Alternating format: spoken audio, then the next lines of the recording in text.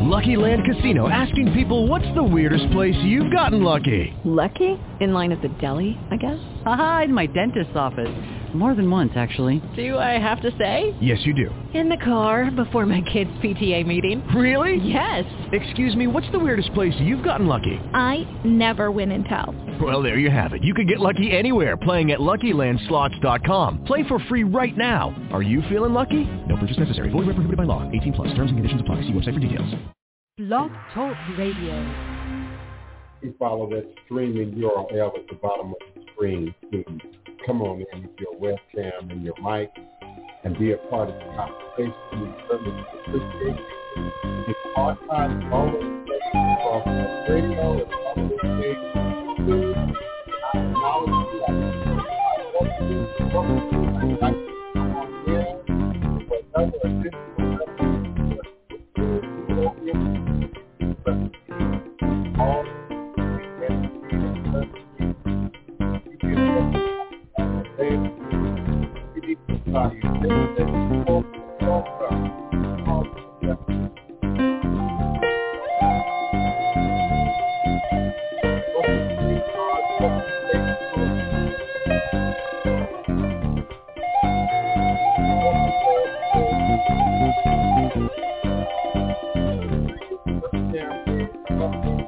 Come back home to Africa. She's calling your name to win. Come back home to Africa. The fatted calf and golden ring are waiting for you once again. Coming back to you. I'm longing for my family. Coming back to you. Out of bondage and now I am free. Da da da da da da da da da da da da. Come back home to Africa. She's calling your name to win. Come back home to Africa. The fatted calf and golden ring are waiting for you once again. Coming back to you. I'm longing for my family. Coming back to you. Out of bondage and now I am free. Da da da da da da da da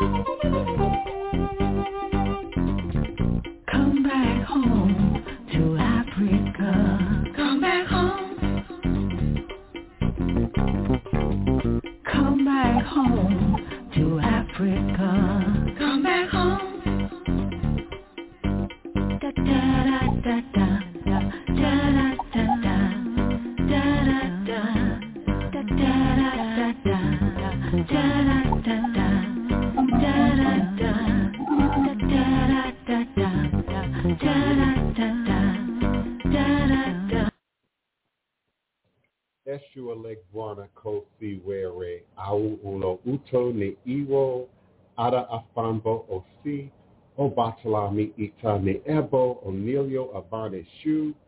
Eshu is the respected elder who flogs, confronts, and uncovers fools.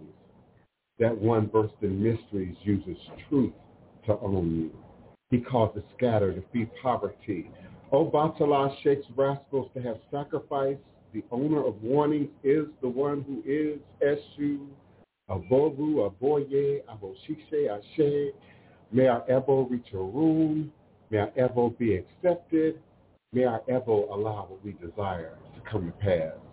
And so we say, Ashe. Divine, all blessed greetings and salutations. You are now sitting again live with the Divine Prince, Pan-African spiritualist, practitioner, author, and advisor, Elagun Oloye Hudu Obeah Bokur, sharing with you on all things spiritual, mystical, metaphysical, cosmic, evolutionary, revolutionary, healing, and holistic from a Pan-African hoodoo, world spiritualist perspective, understanding that all is truly and indeed a blessing. If you can just see beyond the veils, for it's all just an illusion and a test in one of the greatest divine mysteries of this life cycle. This is indeed my constant prayer, my mantra, affirmation, my reverberation, reiteration, and it is my ever-living reality. All as a blessing is crucial to the very foundation of my inner standing, my being, my walk, my work, my demonstration along this divine, all-blessed life path and journey. All as a blessing is indeed how I begin and end every endeavor, understanding that I and I alone create and co-create my divine destiny, and I alone create and co-create my divine, all-blessed reality. And so it is. Ashe. And today we're going to talk about realities. We're going to talk about spirit. We're going to talk about the spirit realm. And we're going to explain some things that might need some investigation, that might need some answers. And so we invite the community to call in using our phone line at area code 845-277-9143. 845-277-9143. When you're ready with your question, comment, or request, do press the number 1 on your telephone keypad, and I'll be more than happy to bring you into the conversation. I'd also like to reintroduce to some and introduce to others my beloved blood cousin, Oloye Ifawole Oladeji Ifantade, who has graciously agreed to be a consistent co-host with us here on the show. So I want to allow him to come in and give his greetings and salutations, and then we'll open up our conversation for the day. Another way, what you said to everyone. I hope everyone is doing well. Hope everybody is having a blessed day today. I wanted to share with you just a little prayer from Oya today, as today is the day of Shango, Oya, Obaluaye. So, Spirit of the Wind started courageously with her husband. She puts matters into order suddenly. The wind of death, mother of nine, shatters the evil mound of earth. Strong wind demolishes the tree by the family door. Rumor in the clouds, hurls down a stone axe. Courageous woman on forever with a sword. Spirit of the winds, tornadoes, sets the leaves of the trees in motion. She kills suddenly. She enters suddenly. Ashe. So today we give honor to Oya. We give honor to Kaha BSU, to Shango, and to Baba Oluwaye for their blessings today, that all of us will see all good things in life, that our enemies will be destroyed, and that all Alafi and Ray will be upon each and every one of us today who are here at the sound of his voice and at this teaching today. So blessings to each and every one of you, and I look forward to, where the show leads today. So, Alafia. Alafia, Bawani, certainly I'm humbled and honored by your continued support and love and presence and wisdom that you bring, to the show, to the platform. And I'm grateful. I'm eternally grateful. Of course, I've been looking at DNA more and more, and I'm going to share just a little bit of that as well today, along with the show topic, which I've chosen for today, Spirit and Spiritual Phenomenon Explained. Spirit and Spiritual Phenomenon. And indeed, those are two separate but interlocked things. So in coming up with that show topic, I thought about so many different directions that this show could go on. We could approach it from a scientific, a quantum metaphysical perspective in the understanding of string theory, and we exist in 11-dimensional spaces. And indeed, there is a dimensional space in which anything that we can imagine, that we can create, that we can recreate in our minds absolutely exist. And there are indeed interdimensional spaces that don't mirror our reality in any way possible. I thought also about its spiritual context, in which we can look at ATR and indigenous world cultures and traditions and how they have viewed the spirit realm. And they, too, see it as a interlocking collaboration between nature and humanity and the nature of humanity, and then that which is beyond our immediate comprehension.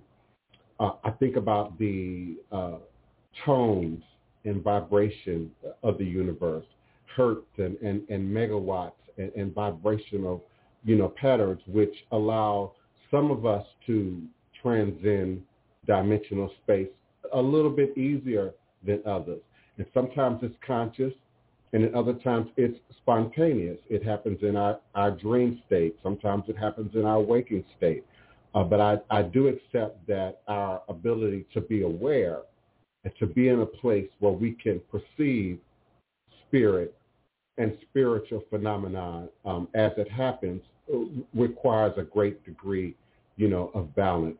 So there's so many directions that we could take a topic such as this. I want to give Otan, beloved Otan, the opportunity to come in and offer her greetings and salutations for the day. And then we're going to talk more about spirit and spiritual phenomenon and explain some things in detail today. Welcome, Otan. Aboye, just have friends, Aboye, everyone watching, greetings, everyone listening. I'm grateful to be here again today and every day, giving thanks to Over the Mighty for all that I have. And I will say I'm looking forward to this topic. This is going to be an opportunity, I think, for a lot of understanding, possible connections, maybe a few light bulb moments. I'm really, really feeling that this can be something that dives so deep. So this is going to be a very interesting topic. Also want to give thanks to my Luo, Prince Baba Adebayo Latona, and Olori Isatoye, Yalote Ekeke, Oyebola Latona. And I'm ready. Let's dive in. Now, some of y'all understand I'm a Labor Day Virgo, with that 66, 11, 33 double number thing going on. So I tend to over-research. I tend to gather more information than often I even have time to bring to the platform, in any given show. I also like to give opportunity, for my co-hosts to speak and to share. And for you all who listen in every day on the Blog Talk Radio platform, those of you who listen in on phone lines at 845-277-9143, and of course for those who are actively participating and contributing to the conversation here in the ongoing chat from YouTube, Periscope, StreamYard, EarthCam. And so I got a lot of administrative secretarial work that I be trying to do at the same time, you know, when the show is coming on. So people will come through and drop crazy things in the chat. You know that I see it and I'm moving on it. I know sometimes I tend to mute myself and forget, but I only forget for about a second. So, you know, y'all don't have to keep saying you're muted. I already know I'm muted in that second. So just give me a moment to unmute myself when I realize I've done that. And we'll just continue with the show. I gathered so much information with this topic that, again, we could look at it from a quantum metaphysical perspective. We could look at it from the perspective of not just African-based traditions, but indigenous world traditions and their view, their understanding, even their interaction with other dimensional spaces. When we look at our indigenous American ancestors, you know, they describe the dream state often, and they describe it as something that could be consciously accessed or obtained, but there is, again, a degree of spontaneity in some cases to the dream state or the vision or our awareness that we're actually crossing in and out of intra-dimensional space. And that's why I could do a whole show on just the quantum metaphysical, and I'm going to try not to digress in that way. We can talk about string theory and 11 dimensions, you know, briefly, but I might cover that, you know, again in another show. But from a HER perspective, traditional African-based religious systems, though a majority of West Africans have now adopted Abrahamic religions such as Islam or Christianity, there are still pockets of people who adhere to their indigenous spirituality, and particularly that as it relates to the ancestors. Now, even among those who've embraced imported religions, vestiges of their traditional belief systems remain manifestly visible in the masked dances, in the festivals and celebrations that continue to animate the cultures of West Africa. And, you know, I take pride in saying New Orleans, you know, in particular, has an intimate relationship with the masked dances and the festivals and celebrations that continue to celebrate the Fan and the Ewe and the Akan and the Ga and the Yoruba and the Hausa and many other West African traditions that provided a footprint, you know, on our city, our culture, and our tradition.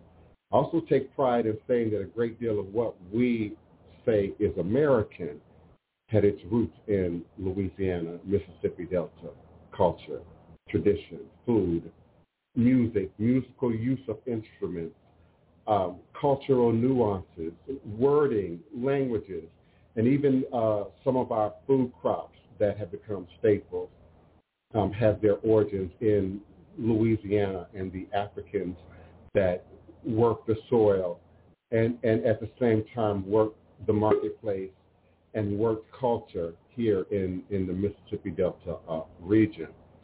West African religions have traditionally permeated every aspect of the practitioners' daily lives. Even mundane activities such as farming, trading, smithing, or even simply the act of speaking were imbued with spiritual significance and earthly consequences, both good and bad, so integrated with spirituality to every gesture of life that many West African converts to the new religions could never totally relinquish the elements of their traditional faith and were accused throughout history of idolatry or practicing bastardized forms of Islam or Christianity. And I often say, and I love to say, that there would be no church in America today. Christianity would not have survived in the quote-unquote New World, you know, that is now known as America without black spirituality without African culture and tradition, without the rhythm, the beat, the harmony, the smell, the food, the feeling, the energy associated with our cultures and indeed our traditions. And when we look at sort of the map of religion and spirituality, really across the world, but particularly here in America, we see that consistent footprint. If you know what to look for, if you know what to listen for, if you know what to smell for, if you can feel, I like to say feel from your bosom, sisters, feel from your heart, my brothers, you can feel just for a moment, if not cross just for a moment, into intra-dimensional space. That's scientific. But we could say into the spirit realm. So we know that just a rhythm, just a memory, sometimes being still and being quiet, you know, how we rock a child to sleep. There's a harmony and a vibrational pattern that we fall into that feels familiar, that feels comfortable, and allows us space to be still enough to experience spiritual dimensional transition.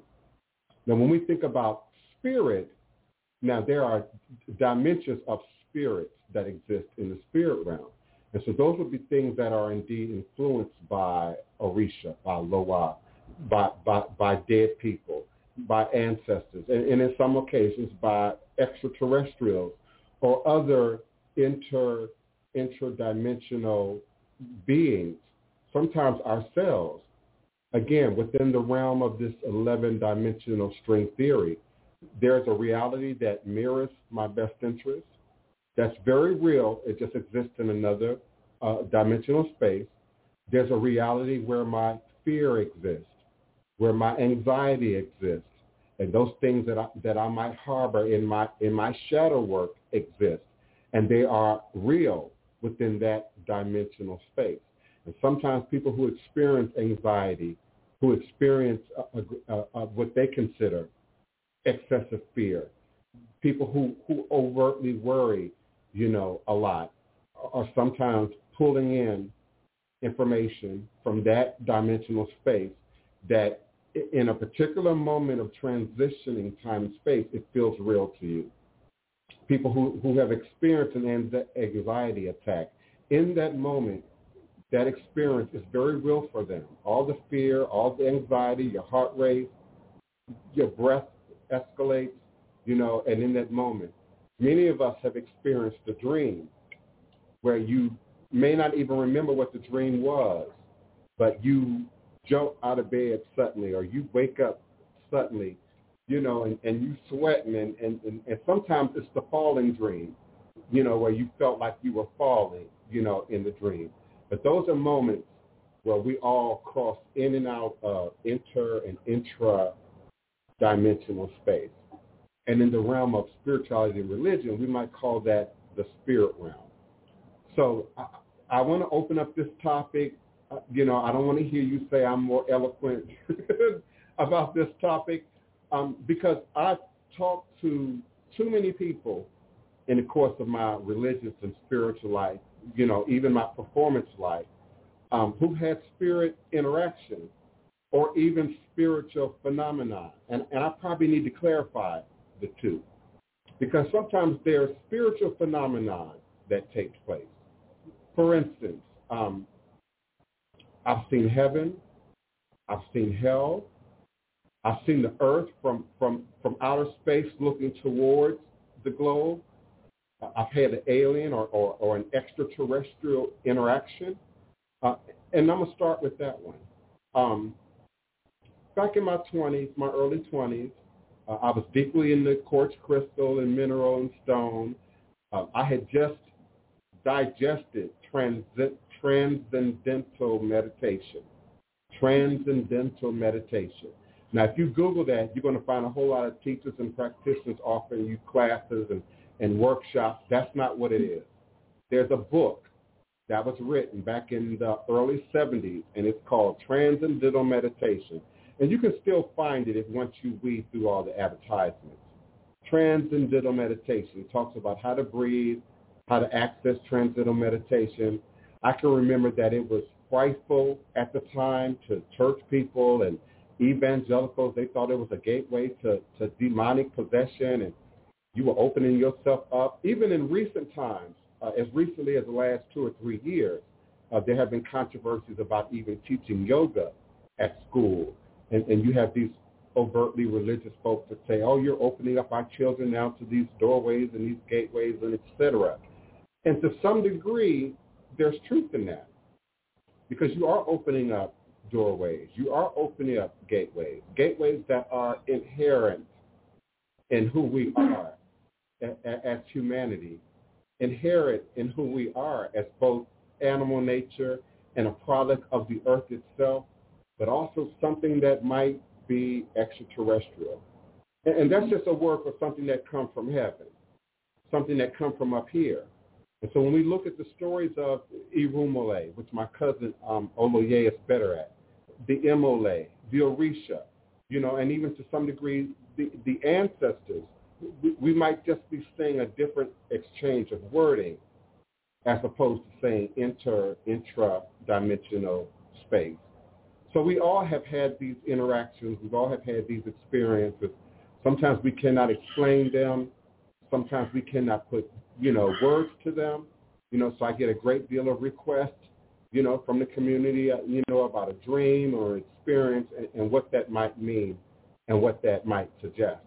And so sometimes spiritual phenomenon is a manifestation of something spiritual that might be expressing a message, or that indeed might be a footprint of some great energy or tragedy or event that occurred. So then we start talking about ghosts and spirits, and that's a dimensional space unto itself, separate from alien intervention or from Loa or Orisha intervention. So with this 11-dimensional string theory notion, we really have the ability, and I say it every day, the possibility and the ability to create and recreate the reality that mirrors our best interest. That reality is already present in another dimensional space.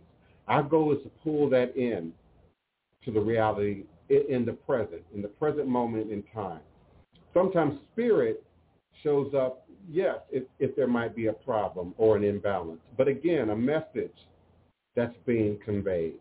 There's often a reason. There's often a tone. There's often a vibration that's being expressed. When we have these experiences that I strongly suggest journaling.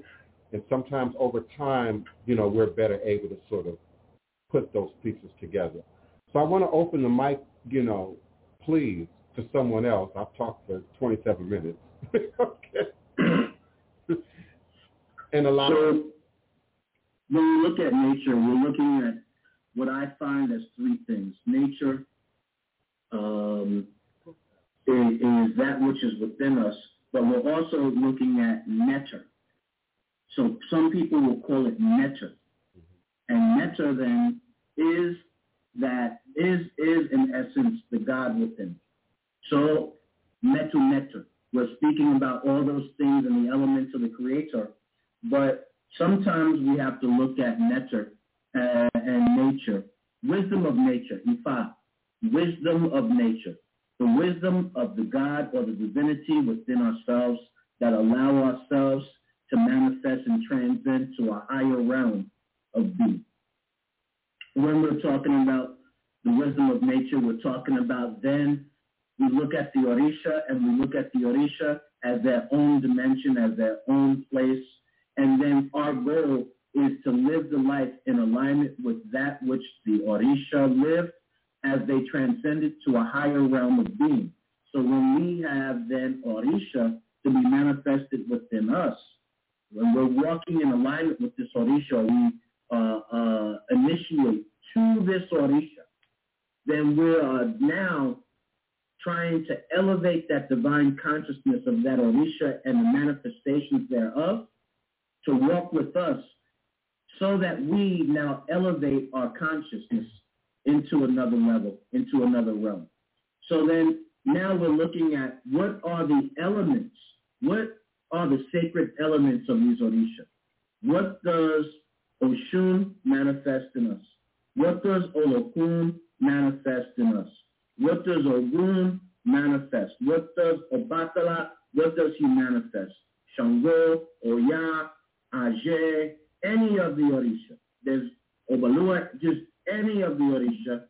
What do they manifest in us? What is it that Spirit is calling within us that we need to connect with the Orisha to bring that to a different and a higher vibration within ourselves that allows the sacred nature of that Orisha to manifest within our lives. So, nature, the wisdom of nature, the wisdom of the divinity within us that allow us to elevate our conscious. And as such, as well, when we're looking at Orunmila and the difference of Orunmila with the Orisha, the Orunmila, of course, being the emissaries brought down or sent down by Olodumare for the development of creation here. And then, of course, the Orisha, the ones that walk this earth and are said to have done such great work, embody such great things within them that they were transcended to a higher realm. Some, in some other faiths, will call it sainthood or whatever the space might be. But what within us, we are a walking divinity. So if we are a walking divinity, then we are a walking essence and manifestation of Olodumare within ourselves. And these Orisha then bring out the embodiment of these aspects to allow us to live a better life. The Orisha want us to live a better life. So when we're doing this work with the Orisha, it is in essence to connect deeper, to elevate, and to bring the blessings from those Orisha, from that energy out. When we look at Orisha, we're looking at Ori. Ori is the first three letters of Orisha. So therefore, the true nature is that which is divine in our Ori. And our Ori is that vessel that our destiny is manifested in. It is the Orisha that we were born with. It's the Orisha that is most important. So when you are not in alignment with your Ori, then you're not in alignment with anything else. So let's look at nature, at this, at the spirit. Even the term of spirit. What does it mean? Vudu means spirit. So you have Vudu meaning spirit. You have Ifa meaning the wisdom of nature. They're both saying the same thing in reality. They might go about some things differently, but in the end of the day, as spiritual beings living a human experience, then we are then all in alignment with our spirit and how we address it, how we manifest it, and how we embody it, how we delve into it, and what is our willingness and our sacrifice to walk in alignment with our highest destiny. Ashe. And before I go to the phone lines, Otan, did you want to share? Baba. Before I go to the phone lines, Otan, did you want to share? You can go to the phone lines, President. I'm absorbing that. Excellent. And greetings to everyone in the chat, one and all who come. If I haven't acknowledged you directly, please forgive me. But welcome. We certainly appreciate you. Our phone lines are open at area code 845-277-9143. Do press the number 1 on your telephone keypad, and I will open your mic. Area code 334. I'm opening your mic. Who's calling, and where are you calling from? I'm calling from Alabama. And what's the name I was calling to see if y'all was offering readings today. No, we don't do readings live on air. You can connect, reach out to any one of us by way of email. We would be more than happy to assist you. But readings are really too personal to do live on air. I've sort of learned that the hard way, over the years. And so I stopped doing readings on air.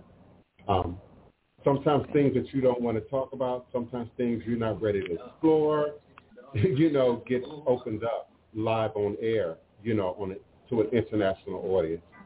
So we just invite you to continue to listen and indeed participate. And if you have questions, or even comments about the show, subject matter, we'll be glad to, offer you the mic. But you are using the Blog Talk Radio platform. So if you go to the show page at blogtalkradio.com/the-divine-prince, you'll see a list with all of our emails there. Right underneath spiritual phenomena. Thank you, beloved. I appreciate you. Thank you. Yes. Please forgive me. I've tried that before, and it can be problematic live on air. I know that's a bit of an entertainment factor for some people today, but I can't do it.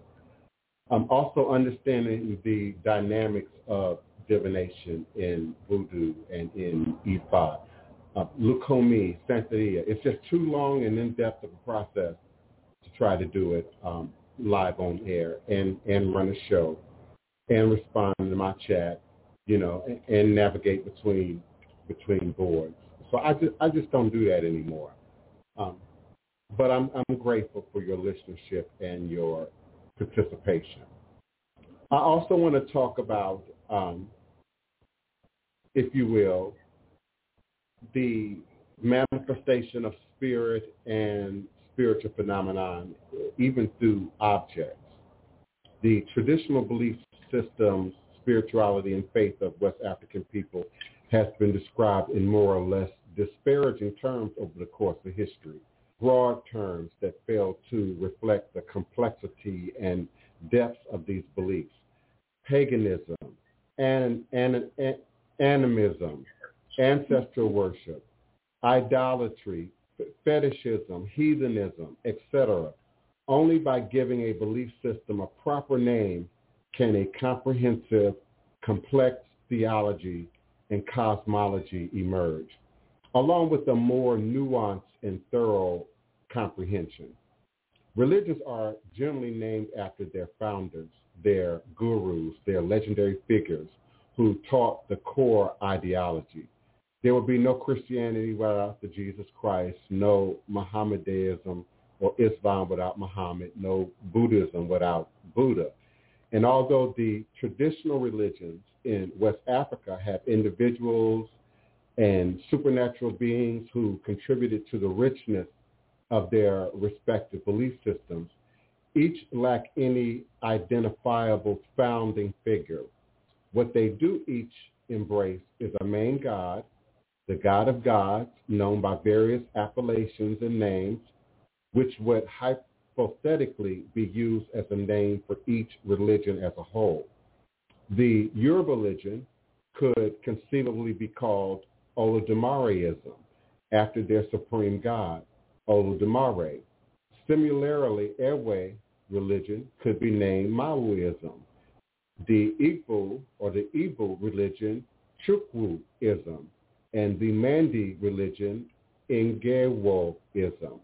Yet, despite the various names different ethnic groups give to their individual pantheons of gods, and regardless of the widely divergent myths that accompany them, one region to another in West Africa, there are underlying, strikingly unifying core similarities between all of the traditional ATR-based religious systems and beliefs. A unique belief in a supreme being, distant, omniscient,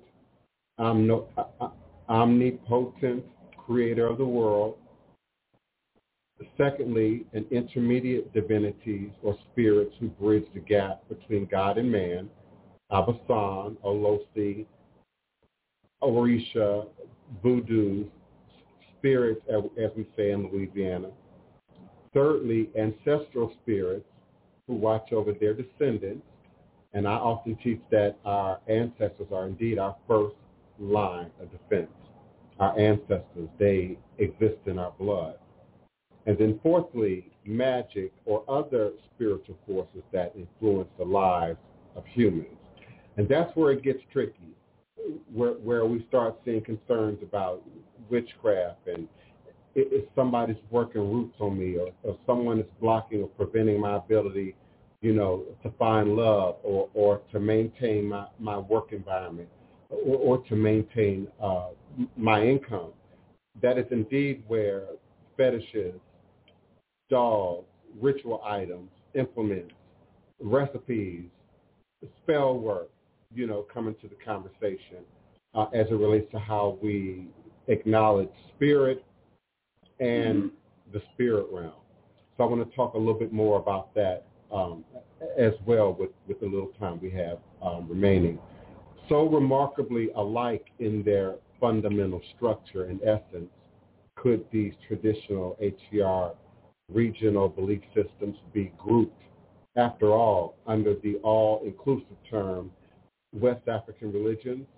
We say HCR, traditional African-based religions. This question sparked debate when the singular term was first proposed, along with the inevitable follow-up question, should religion be plural? First question, should we group them inclusively under West African religion? Should we group them inclusively under ATR? And again, the second question, should religion be plural? Perhaps it is appropriate that both Olodumariist and Chukwuist be unified under the singular overarching name West African religion, just as both Catholics and Mormons, despite the divergences, are placed together within the brackets of Christianity, and both Sunnis and Shia within the same system of Islam. There's even a valid argument to be made for moving beyond the term ATR or West African religion to a singular, broader term like African religion or Africanism, as proposed by a writer by the name of Lugira, Lugira. And since the above unifying core elements are present in traditional religions throughout the continent, is it indeed to our benefit to continue to use generalizing terminology to sort of explain these, what I call ethnic cultural traditions? And are we losing something by not acknowledging the Ewe, the Yoruba, the Igbo, when we say ATR? I think it's a great question, but I think overall, saying ATR encompasses, just like you say karate. Karate encompasses a main word, but inside of that main word holds the houses to any and all systems and methods of karate. But most people just know karate, kung fu, jiu-jitsu, whatever, as the main words. So I think in each one, like Yoruba, Igbo, you're talking about two different cultures within Yoruba that their whole embodiment of spirituality, while they might express, of course, Chukwu as being the god there, Olodumare being the god for Yoruba, the way that they go about it in their path, in their journey, is very different. So I don't know if you can really bring those together, because in Nigeria, I forgot how many ethnic groups there are, but there are plenty of different ethnic groups that look at things and life very, very differently. 200. Very, very, 200? 200. 200. So each of those cultures may have some similarities, but of course they're going to have significant differences as well, even up to the language. You can have this over here, and they're speaking Igbo, and then over there they're speaking Yoruba, and not be able to really understand each other. And then down there, the Hausa and down there it's another language. So I say that we can fit things as a group under ATR because the birthplace, the stemming place is Africa. But other than that, I think each one has their own individuality to a unique point that makes that their own entity to be called whatever name that they're called by. I just, it's hard to lump them because sometimes you don't want to really, if you look at Christianity, you look at Islam, and you look at Ifa, you look at Igbo, you look at these traditions, each one has their own separate identity, their own uniqueness that brings them very much apart.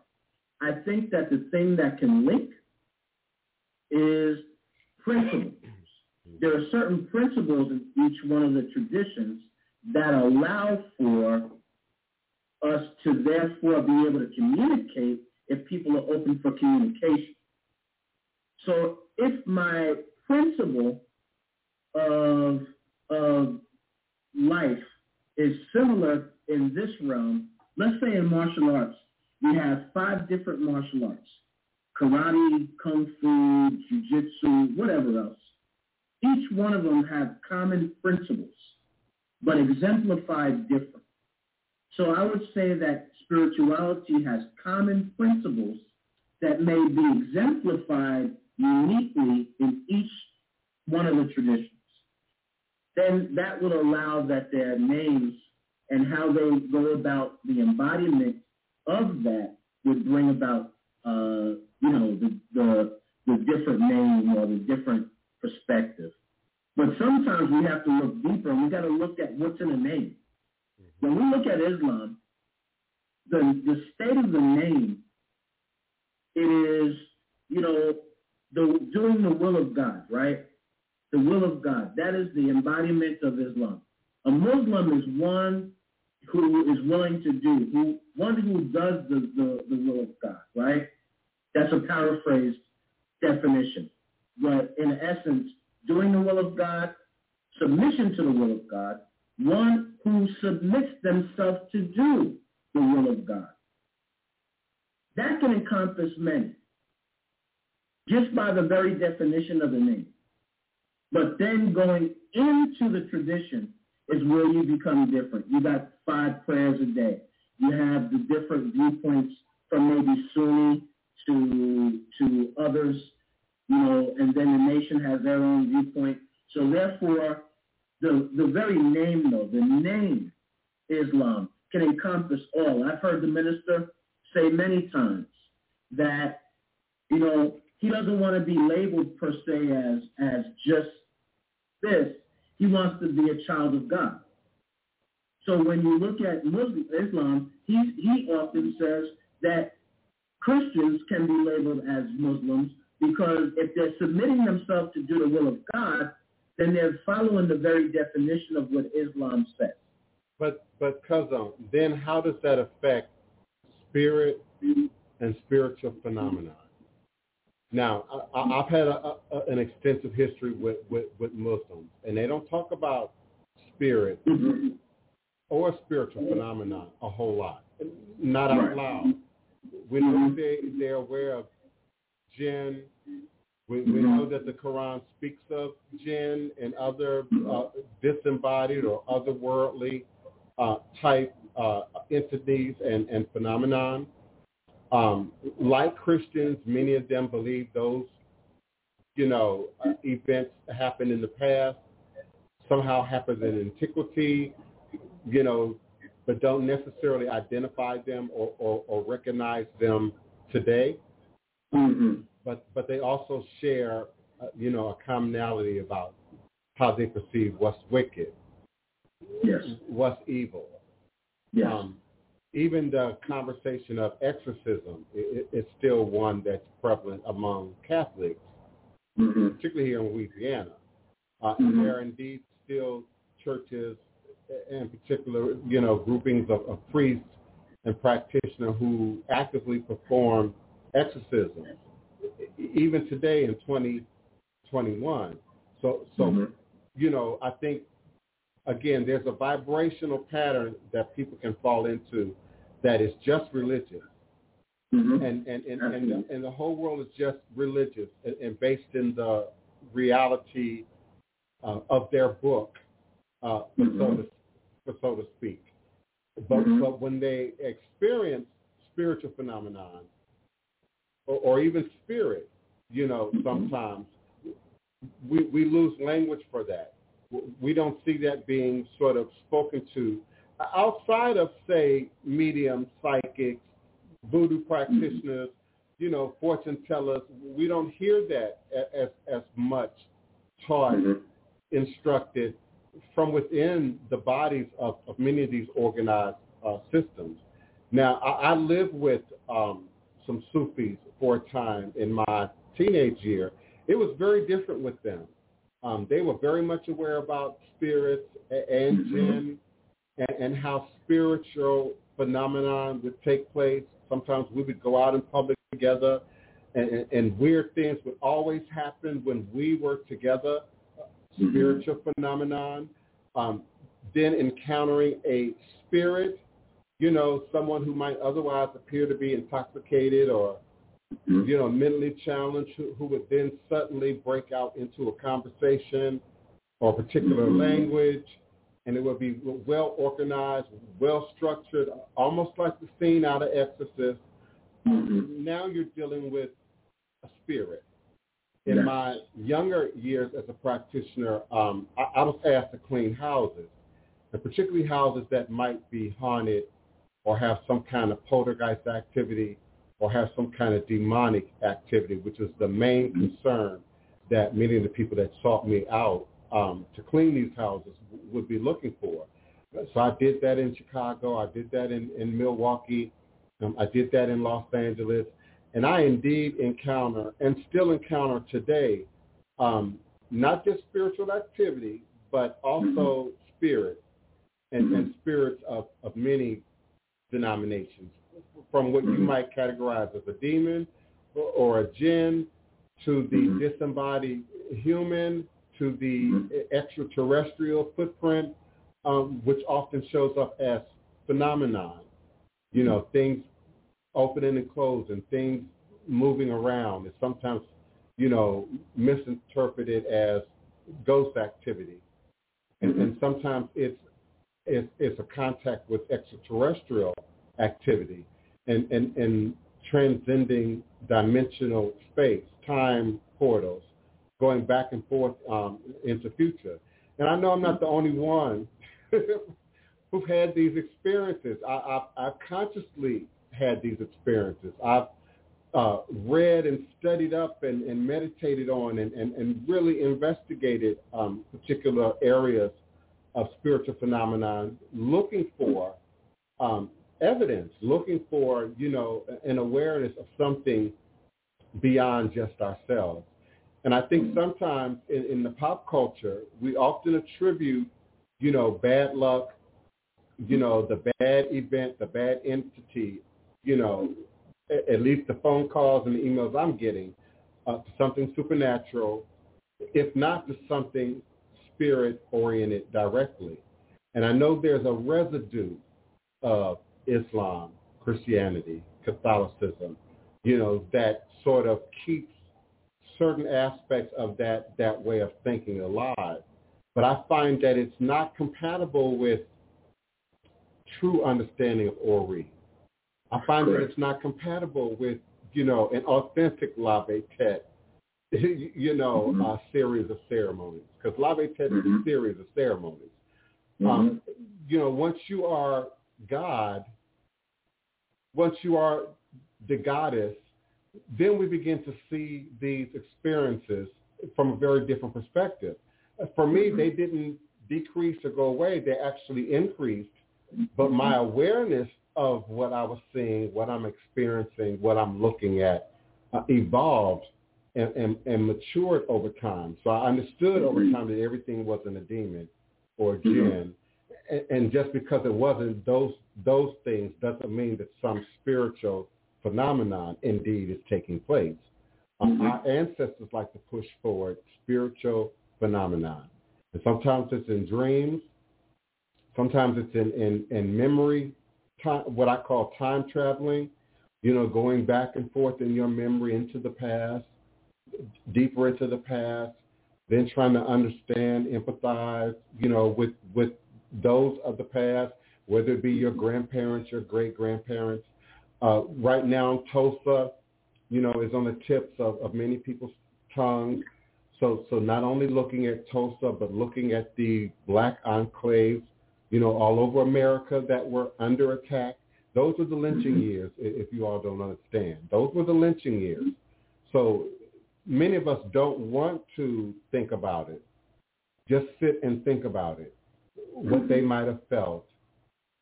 Where were they children? Where were they elderly at the time when maybe their house was burning down or they had to flee? That invokes feelings. That invokes emotion. And indeed, yes, it will even invoke shadow work. But sometimes it'll create spiritual phenomenon. And by doing so, your ancestors will begin to want to speak back and want to confirm some of your beliefs, will indeed show up in your dreams, show up in your waking state. Listen, I've had coffee on my ancestral shrine crystallize. Just like rock candy, completely crystallized. No mold, no mildew. I'm serious, Otan. Completely crystallized like rock crystal. I've had liquor do the same thing. Completely crystallized. Now sometimes it'll evaporate. Sometimes it'll get bubbles. But I've had it crystallized on the shrine. I put produce on the shrine that went bad the next day. But I've also put produce on the shrine that lasted for weeks. I must answer the door. Talk among yourselves. Got you. I would say that one thing about with spiritual phenomena and things happening, it first also must be that person's, because everyone reacts to things differently. So it's going to have to first be a person being willing to accept and actually acknowledge what's going on before anything else can happen. Because if they're getting messages or they have things happening and their ancestors are trying to reach out and they're dodging it, they're not acknowledging it, that in itself can also be a catalyst of causing more things to happen. It's because your attention, someone is seeking your attention. And things are going to continue to happen until that acknowledgement is there so that the work can actually begin, so it can be known what it is that is desired, what work needs to be done, and at what point it needs to begin. So that is something that also must be taken into account, because without acknowledgement of what it is and what's going on first, there can be no willingness to seek it out and have understanding of what's going on or gain understanding of what's happening in that moment. So we always must be aware that, there are things that may be happening, or as Divine said, showing up in his dreams, and that will absolutely happen. And we have to be willing to have that acknowledgement, to accept what is happening, to acknowledge it, so that we can move forward and gain what we need to gain from that contact that's coming. I think part of it is also sensitivity as well, right? You have to be sensitive in feeling the energetic differences sometimes that manifest with the spiritual things, whether it's something small like when we go and we do prayers and all of a sudden there's a weather change and we notice it continuously. We know then that spirit is with us, right? Or we go and we've completed doing some work and it begins to rain. In some instances, in some realms, people say that when it starts raining after doing that it's fully accepted and God is crying out of joy, right? So there's so many things to be sensitive that we have to not just recognize, but we have to be sensitive as well to the energetic differences that happen around us. It could be even showing up in people. Energetically showing up in people. When this and this happen, all of a sudden you see this person begin to act. Maybe they're happier, maybe they're sad, maybe they're crying, or it drew something out of that person. Well, you know, so the sense is, well, you know, they also used to say if it was raining when the sun was out, the devil was beating his wife. Now, what might that the root of that saying, particularly among our people? Because I've never heard anybody white say that. It's always been our people, you know, who sort of passed that down. I wonder what the root of that saying, you know, was, where that came from. I don't know. I've really not heard that one. That's more of a down south one than it was up in New York. Oh, okay. Yes. I didn't hear that one in New York. Oh, yeah, the Deep South. I know New Yorkers from Harlem that yeah, they're from the down south. Yeah, say that. Yeah. Yoel was also speaking in the chat about you know, Loa and Orisha, you know, showing up in your dreams.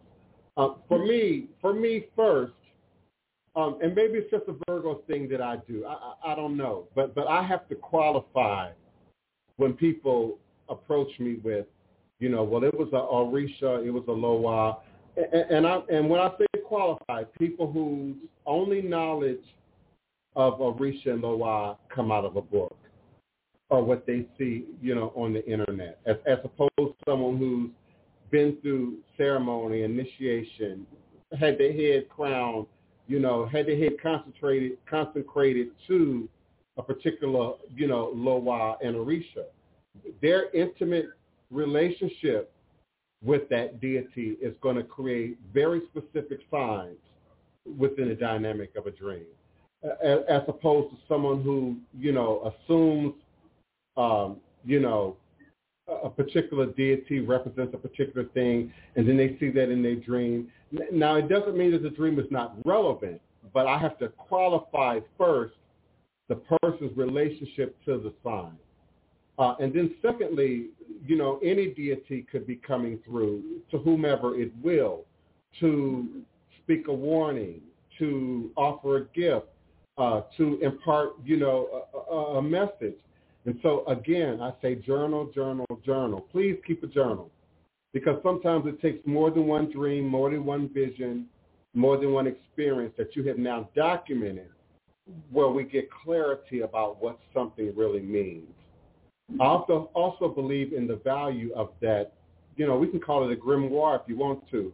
That magical book of that is your journal is often your first proof that Spirit showed something to you, said something to you, and now you got it written down, you know, in ink or typed down, you know, on a document, and now you have some kind of validation, personal validation about our connection to spirit and spiritual phenomenon. I think God speaks in spiritual phenomenon. And so sometimes God will send us signs, indeed. You know, we ask God to speak to us. We ask God to communicate with us. We ask God to you know, lead us, those of us who believe in God. But again, our own belief system can prevent our ability from seeing certain aspects of that demonstration. And some of y'all would be fearful, to be quite honest. You know, if an angel showed up, you know, wings and all, you know, some of you would go into a panic. You know, if Allah or Muhammad manifests, you know, fourth or fifth dimensionally, you know, in front of some of y'all would pass out, you know. And I think our inner fortitude also has a great deal, you know, our inner fortitude, our ability to dream, our ability to imagine. Some of you have lost that. Some of you have been broken down to where you don't imagine anymore. You have no imagination anymore. You can't find your creativity anymore. Some of you would have me to believe you can't find your happiness anymore. And I suggest that's an illusion. someone has taken your telescope and moved it out of focus. Life has defocused your telescope.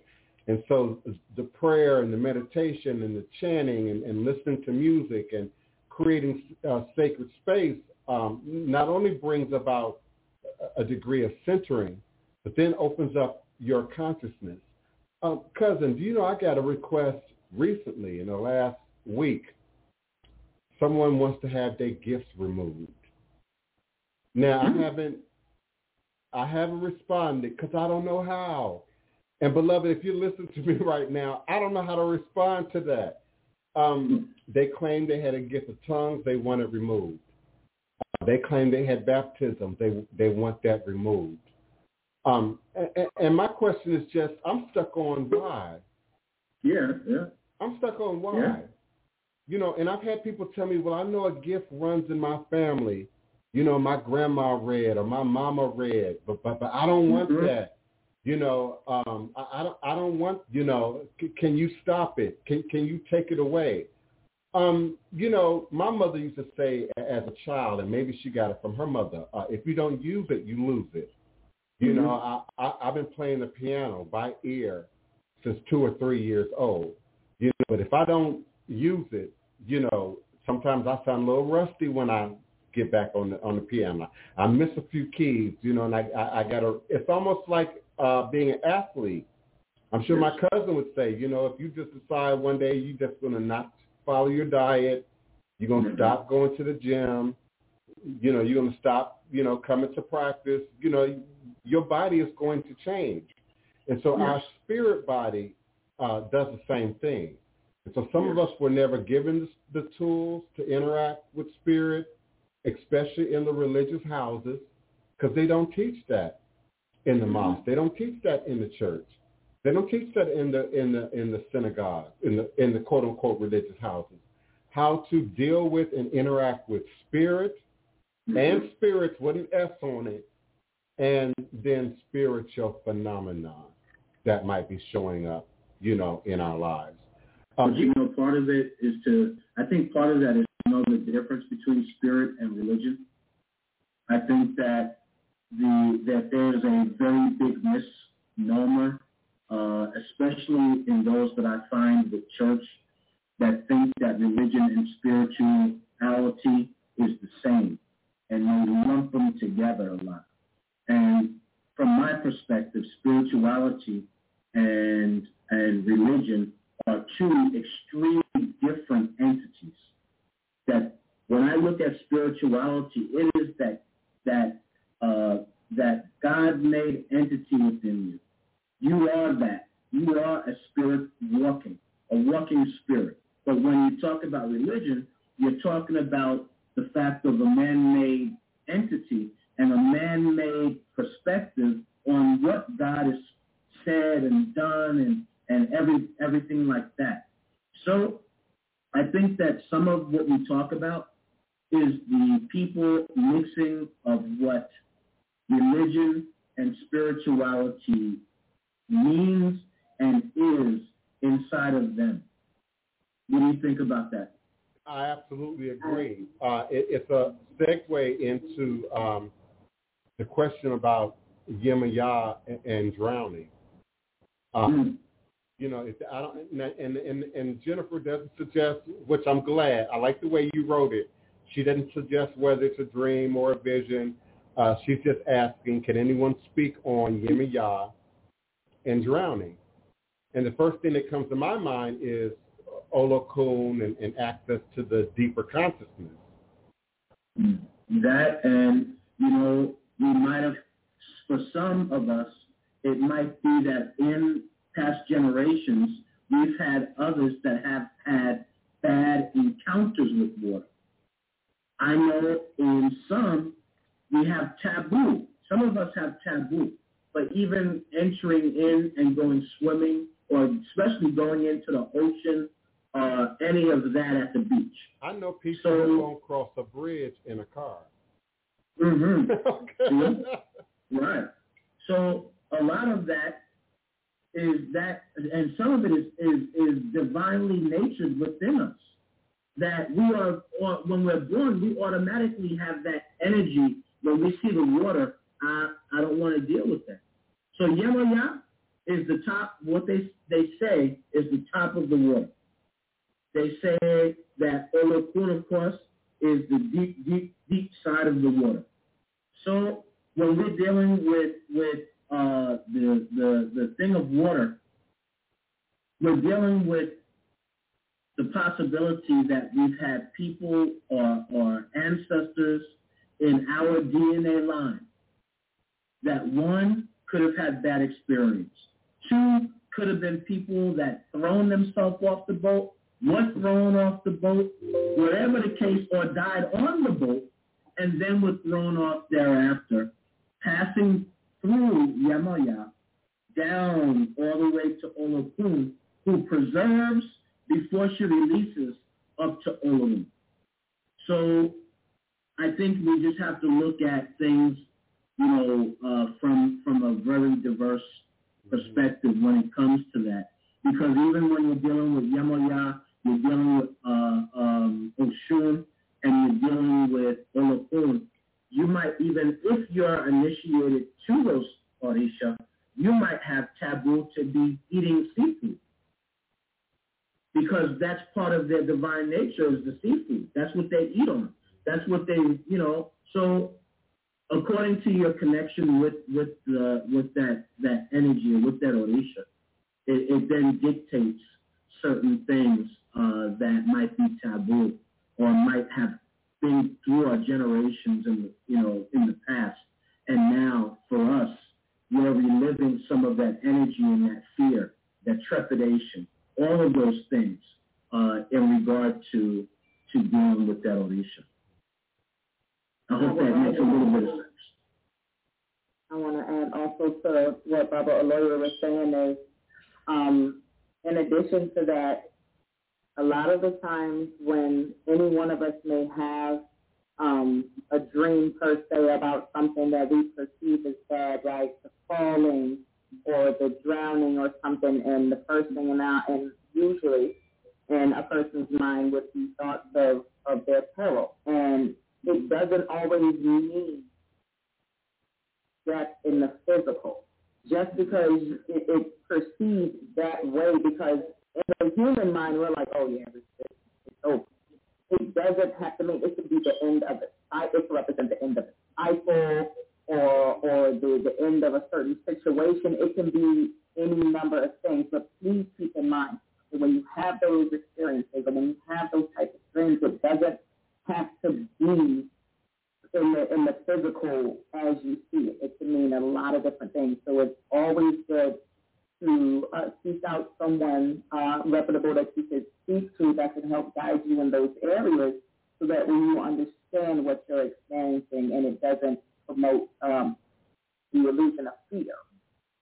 Mm-hmm. So that is something to also keep in mind. So these things are happening for you, not to you, and just know that it's good to speak to someone about that because it doesn't always have to mean exactly as you see it. It could be a deeper meaning than what's being presented to you.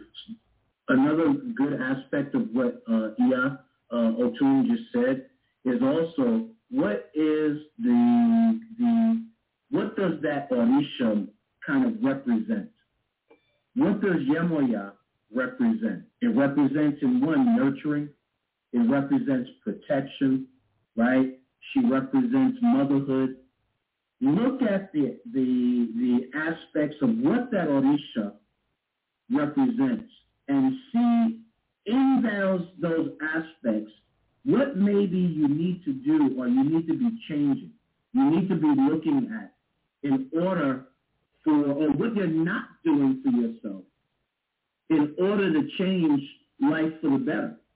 So it might be certain things that you are not doing that Orisha is telling you and giving you the message, this needs to end and I need you to start doing these things in order for your health, in order for wealth, in order for children, in order for land, whatever the case might be that you might be praying for or thinking about either consciously or subconsciously.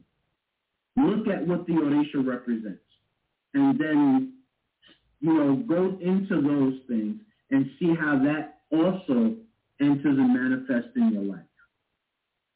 Yeah, often. So that is one way also to look at the dream. What does it represent by the realm of that Orisha? Yes, and often these spiritual experiences come to show us something, teach us something. The spiritual phenomenon to reinforce something. And as my cousin said, it could be a violation of a taboo, particularly for someone who has a relationship with a particular a deity. But when people, sort of randomly have these experiences, they're often speaking a much broader message of change or transformation, or even sometimes warnings. Learning to discern voices. I hear more than one voice, and I can discern that of God versus that of a spirit, a Loa, a Risha, versus that of the dead. It's become sort of popularized to say I hear the dead people, but indeed I hear dead people in certain environments. It can be consciously brought about, but then there are the spontaneous moments, walking through the cemetery, walking through the French Quarter, and hearing audible voices, often over time periods, decades earlier. I think it was Craig that also talked about having some kind of premonitions or ideas of even future events. Yeah, I've had an experience where I was taken into the future, several hundred years in the future. I was reborn in what we now consider Africa. America does not exist. Any idea of the third world and destruction, my visions validate that. So there will be a point where America will not be here. It'll be uninhabitable for quite some time. And then I'm reborn in the future in the continent, sort of in an enclave.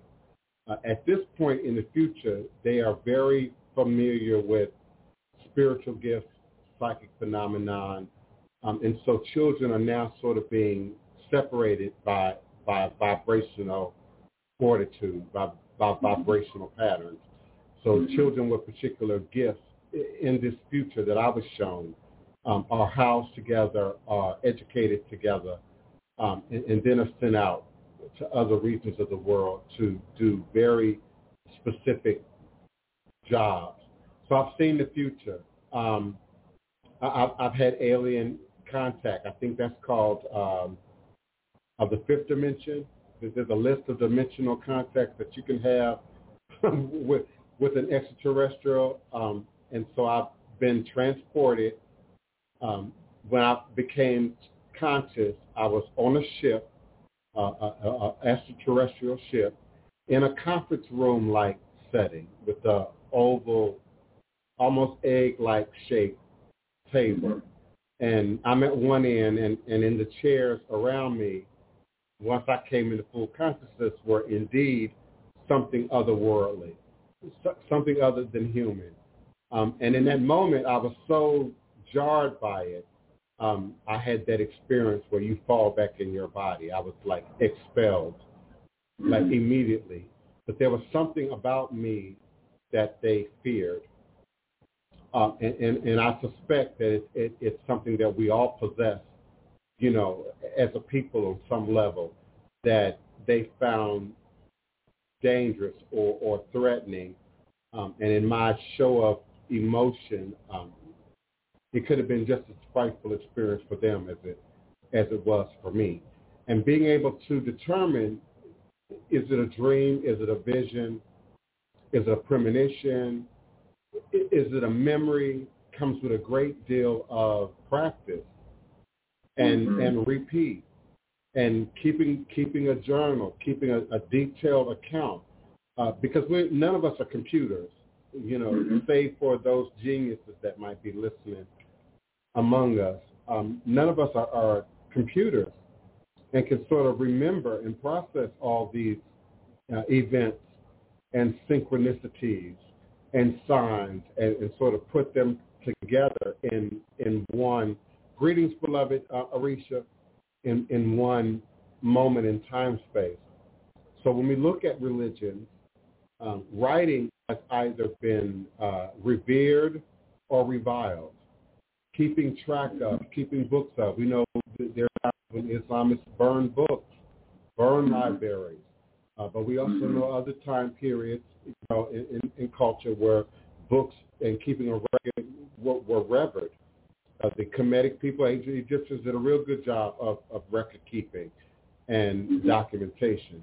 I don't think anyone can truly say that they have any navigational skills, in the spirit realm without documenting, recording, keeping track of, taking note of patterns. Some of you are really good at keeping note of astronomical patterns and astrology and what's moving around in the sky, but also keep track of what's happening on Earth, and how things are manifesting and responding to. Often the spiritual phenomenon and even the spirit is coming for our own good, particularly in my environment of all is a blessing. It's never to harm me or create some kind of negative response with me. And even when that is projected at me, I have the skills and the tools to sort of transmute even that energy. It's something that works in my favor. So I don't, it's been decades since I've had anything more frightful to me than that encounter with extraterrestrials. I never had an encounter with a demon, a jinn, a ghost that gave me the same level of fear, and I might be unique. I don't know. I might be unique. Even as a child, we found imagination frightful. We used to like to watch horror movies and scary stuff, particularly stuff that we know that my mother didn't particularly care for, because my mama don't like horror movies. My mother's mother didn't like horror movies. But she would, as mamas will do, depending on the level of horror, you might decide to sit down with your kids and monitor, what they're watching. And occasionally we get a movie that was a little bit much. I can remember a time when, every light in the house was off. We're in the basement of the house. We had like a den or family room in the basement. Watching this horror movie, and then doors start opening and closing, in the house. And it happened on more than one occasion. It happened once with my mom. It happened another time with my older sister, Teresa, was visiting us. And we are able, with our mind and our imagination, we tend to discredit imagination. I see imagination as a divine gift, a divine skill, a divine tool. And your imagination, indeed, is your gateway to the spirit realm, your ability to see and perceive something beyond, your reality. So even in the watching of the horror movie, we can work ourselves up, to a particular fear level, and just, the broom falling over in the kitchen. And, so everybody jumps, they think something's in the house. But I think that we do open up doorways by doing these things. We do open up portals, and some are better at it than others, consciously, and some are spontaneously more fine-tuned to it than others. You don't necessarily want it to happen, but it keeps happening. It keeps following you. Another synchronicity or pattern, many of the not many, but a great deal of major tragic events have gone on across the country that mirrored my movements. And many of you know when I was young, I didn't stay anywhere very long. So 6 months, a year, I might be in another state, I might be in another city. But somehow I'm in L.A. with the Rodney King, happening. Somehow I'm in D.C., with Muhammad, an adopted son were shooting and targeting people. I'm in New Orleans, when Hurricane Katrina comes, And so it's easy to, depending on your perception, see these things as a negative. And indeed, there's a relative truth about the negative energy attached, to these events. But I've also come to see the gift, the power, the way energy moves, and has moved in my life and in my experience, in association to what others might say, oh, wow, that's a tragic, event. Oh, your story, is just so profoundly, tragic. And without my story, without those experiences, without those events, I indeed would not be who I am in this moment in time space. I indeed would not be here, to be Divine Prince and Voodoo Chief and Medicine Man and provide a service in a way that I could assist people who are experiencing spirit, movement, and spiritual phenomenon, in their lives at this moment. Sometimes we're under pressure. Things get bad, health, relationship, career. To some degree, we've all been sort of forced through a funnel of truth in the last year, by way of the pandemic. It's something about pressure, heat and pressure, that creates the diamond. That is humanity. It's something about us being under intense pressure that can often bring out some of our best skills and abilities, or even shine light to some of our skills and abilities, which we overlook or neglect or don't see in the routine, as routine as some of our lives are, every day. And so it's easy to sort of walk around in life monotone and not in stereo, and now not in digital, and now not in,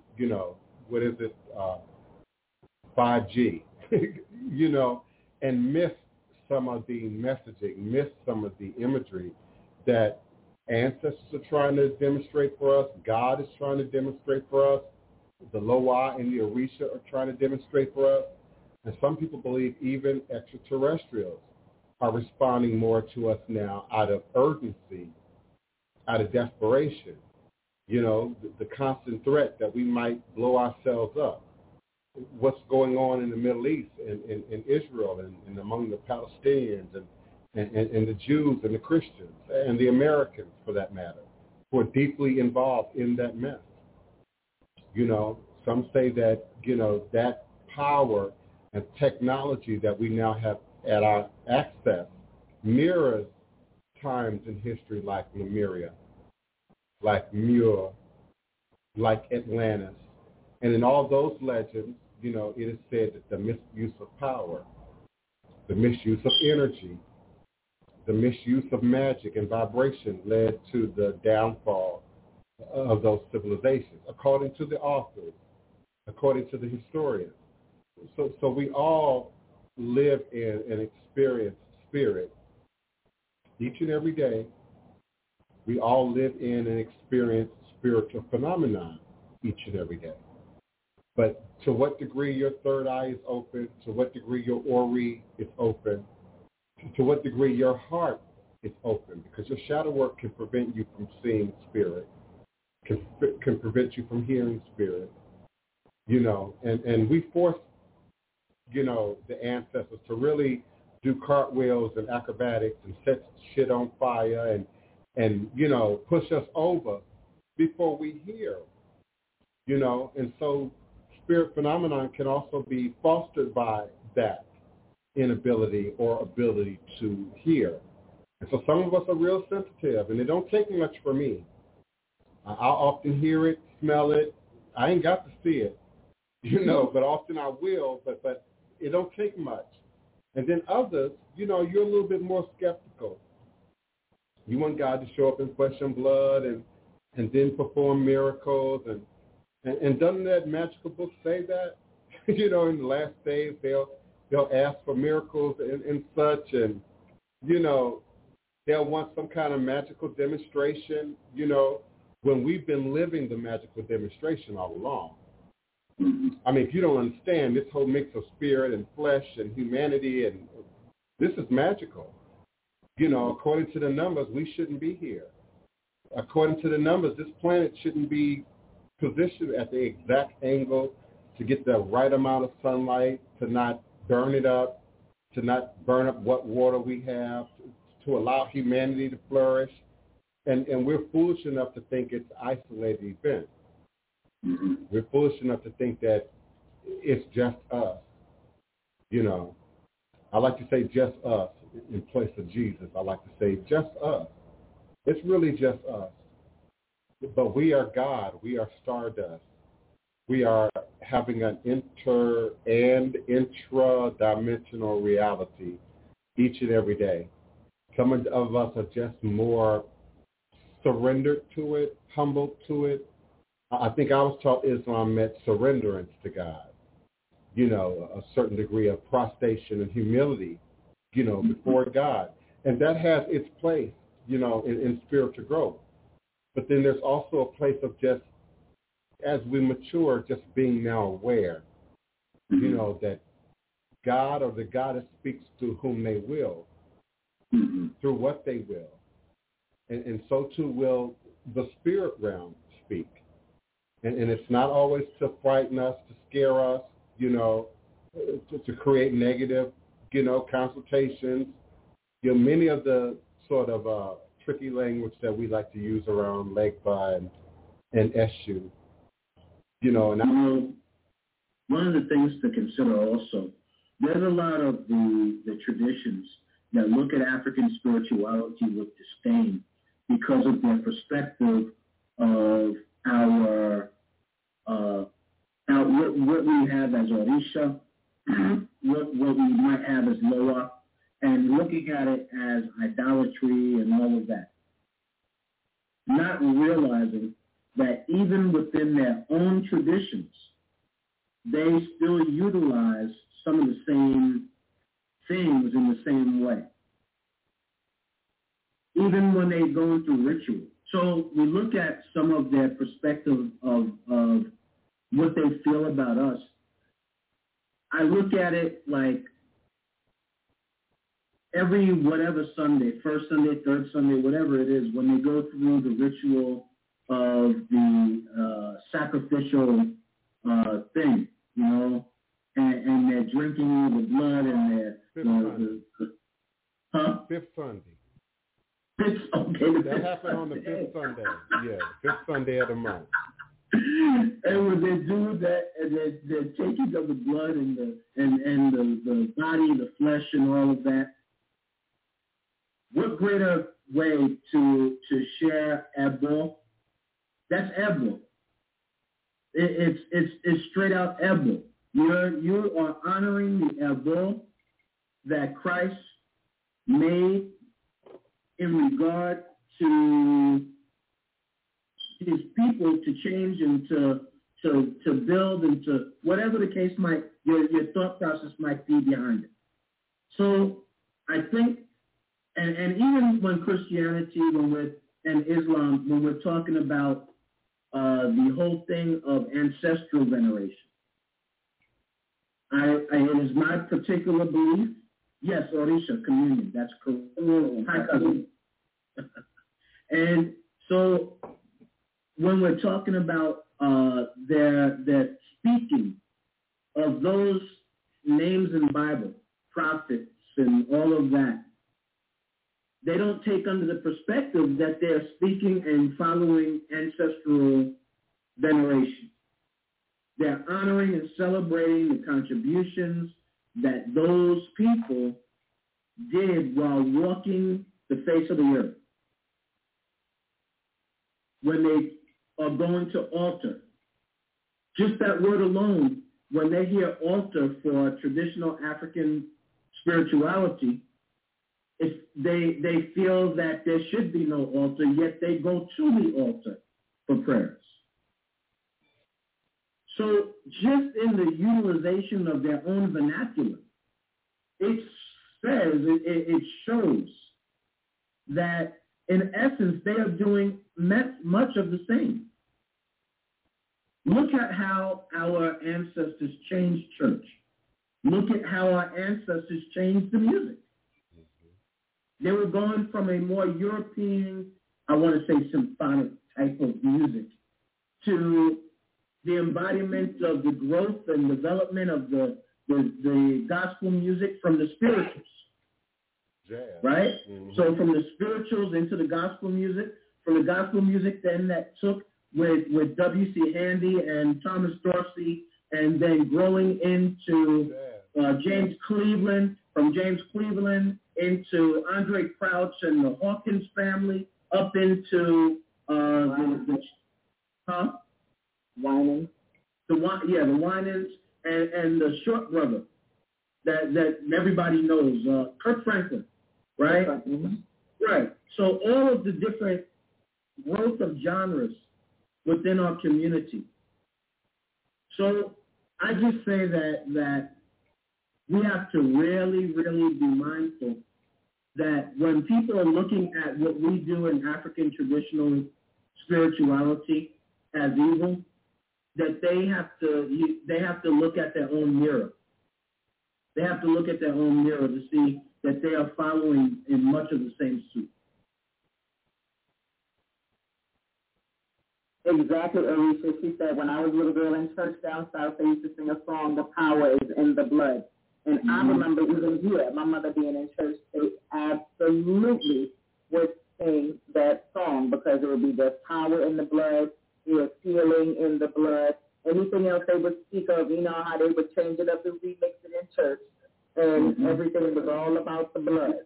And that is that we know what that is. We know absolutely that was one of the what songs. that is. Just that they catch the holy though. That was one of the run songs. around dancing and it's, you know, speaking in tongues and bum, you know, and that's what they're doing. We know what that is. We know what that is. One of the songs that's where the mindset and the acceptance and, you know, comes in that. That was one of the songs that I experienced early on as a child that felt voodoo to me. You know, I'm talking about 5, 6, 7, 8, before I have words, before I've, you know, been to a few museums, before I have any real language for voodoo or magic, just on an empathic level. The air and the electricity in the room would shift when they would go into that song. And it didn't cause me fear, but it caused me anxiety because of some of the things that Otan just said. People would lose themselves. People would indeed go into the shout, you know, go into the trance. And even as a child, I understood that everybody that was shouting wasn't shouting down no Holy Ghost either. I understood that even as a child. Some of those shouts looked religious to me, felt sacred to me, but some of them people shouting didn't. Some of them speaking in tongues didn't feel God-like to me, and some of them felt possessive, felt more like a possession. We were taught in the Black Spiritualist Church and then in the Evangelical Christian Church that the devil sit on the front pew. And many of us have heard that, but what do that mean, the devil sitting on the front pew? That means he can speak tongues better than you. He can recite the scripture better than you. He can play God and godly and Holy Ghost better than you. And as a child, I understood that sometimes he would mock the process. You know, and you'd have that one that would start that shout, and you come on now, Ton, you know what I'm talking about. You just knew in your flesh that wasn't God. You know, what's she doing? That ain't God. You know, clothes coming off. You know, just yeah. Y'all seen it. Y'all seen it. But even as a kid, I didn't have the words for it. But that was the point in the service. And Orisha, particularly that song, and they often sung that song preceding or after the communion. I'm going to call it what it is, after this cannibalistic ceremony. You had to go there. Yeah, after this cannibalistic ceremony, they would then sing, you know, about this blood, you know, and fire in the blood, and everything was in the blood, you know, and in the evangelical, apostolic, Pentecostal, doctrines, the blood was everything. I mean, when you're in battle, you plead the blood. That's what they call it, pleading the blood. You plead the blood of Jesus.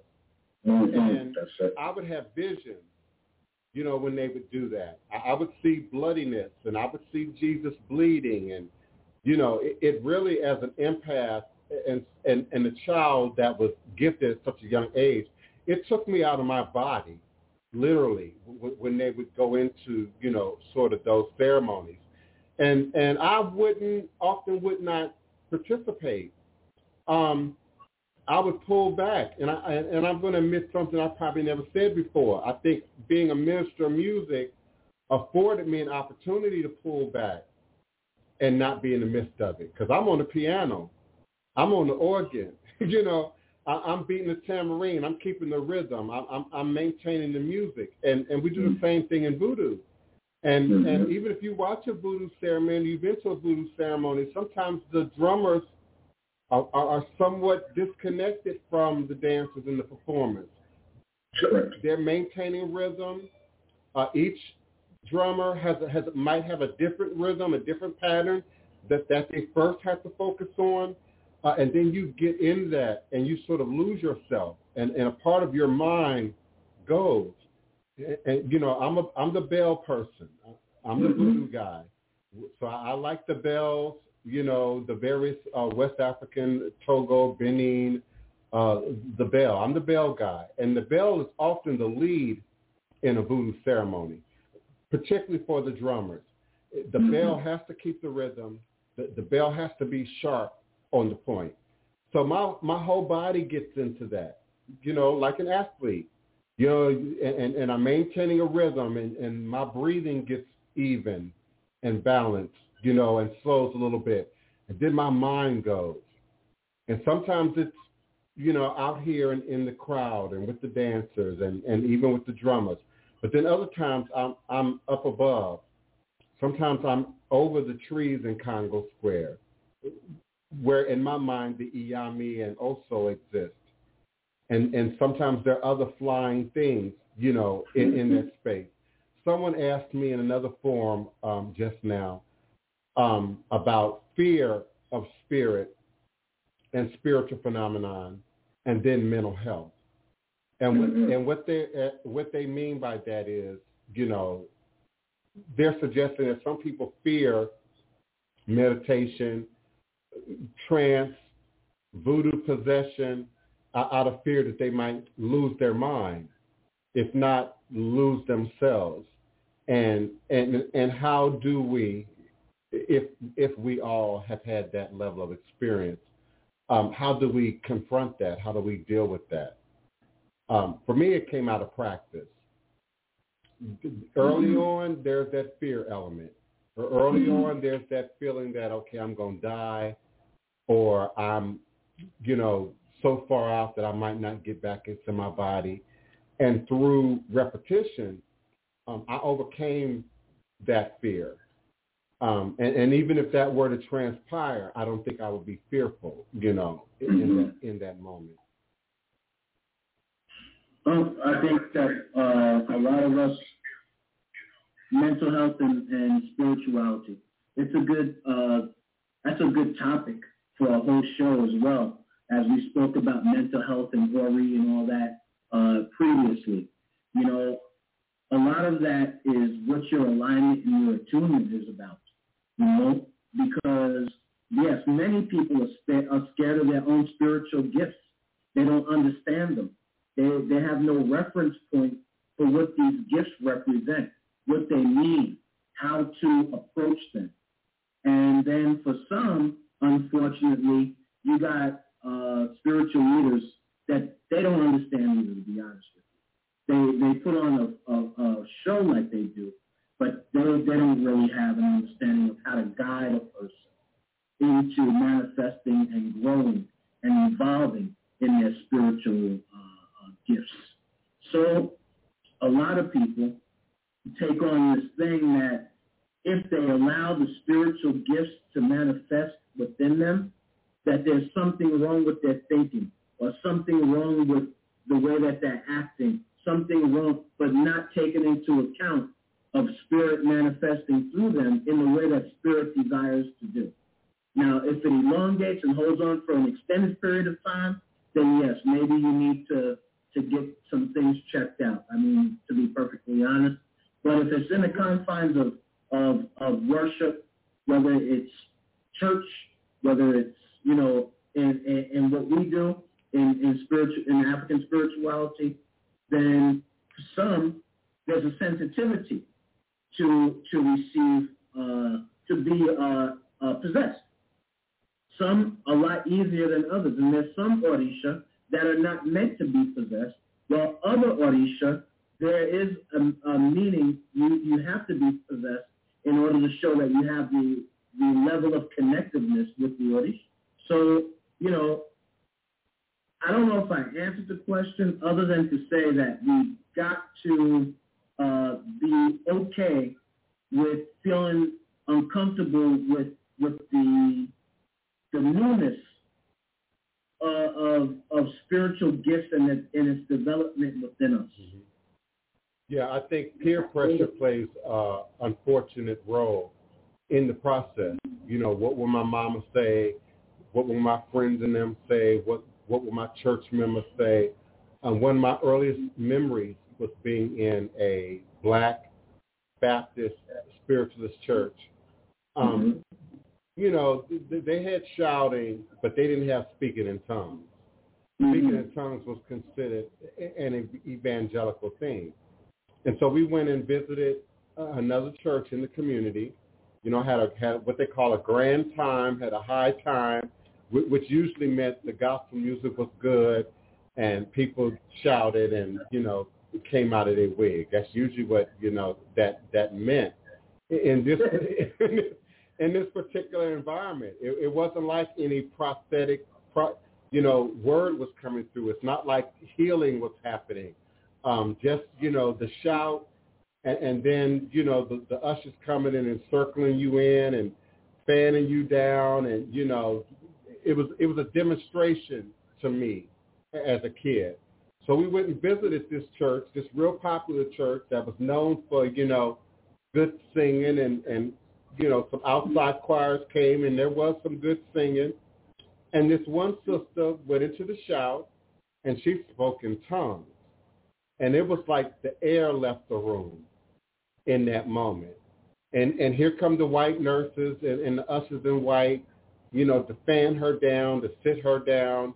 I later on learned that was an attempt to sort of short-circuit spirit, to sort of circumvent something that was really natural. Evangelicals have their own definition of that, but that's my definition, of that sort of act of encircling them, quieting them down, as opposed to what we do in voodoo, which is to allow full possession to come through, to identify what the Bible say, identify the spirit, know if it's of God. We do the same thing in voodoo. We identify the spirit, and so we know if it's of God. We know if it's a useful spirit. We know if it's not. And so all spirits are not allowed to possess, as my cousin just said, nor should they be attempted, in possession. But in a free-for-all like religious setting, which is how I saw that as a kid, anything is coming through. You got people shouting all over the church,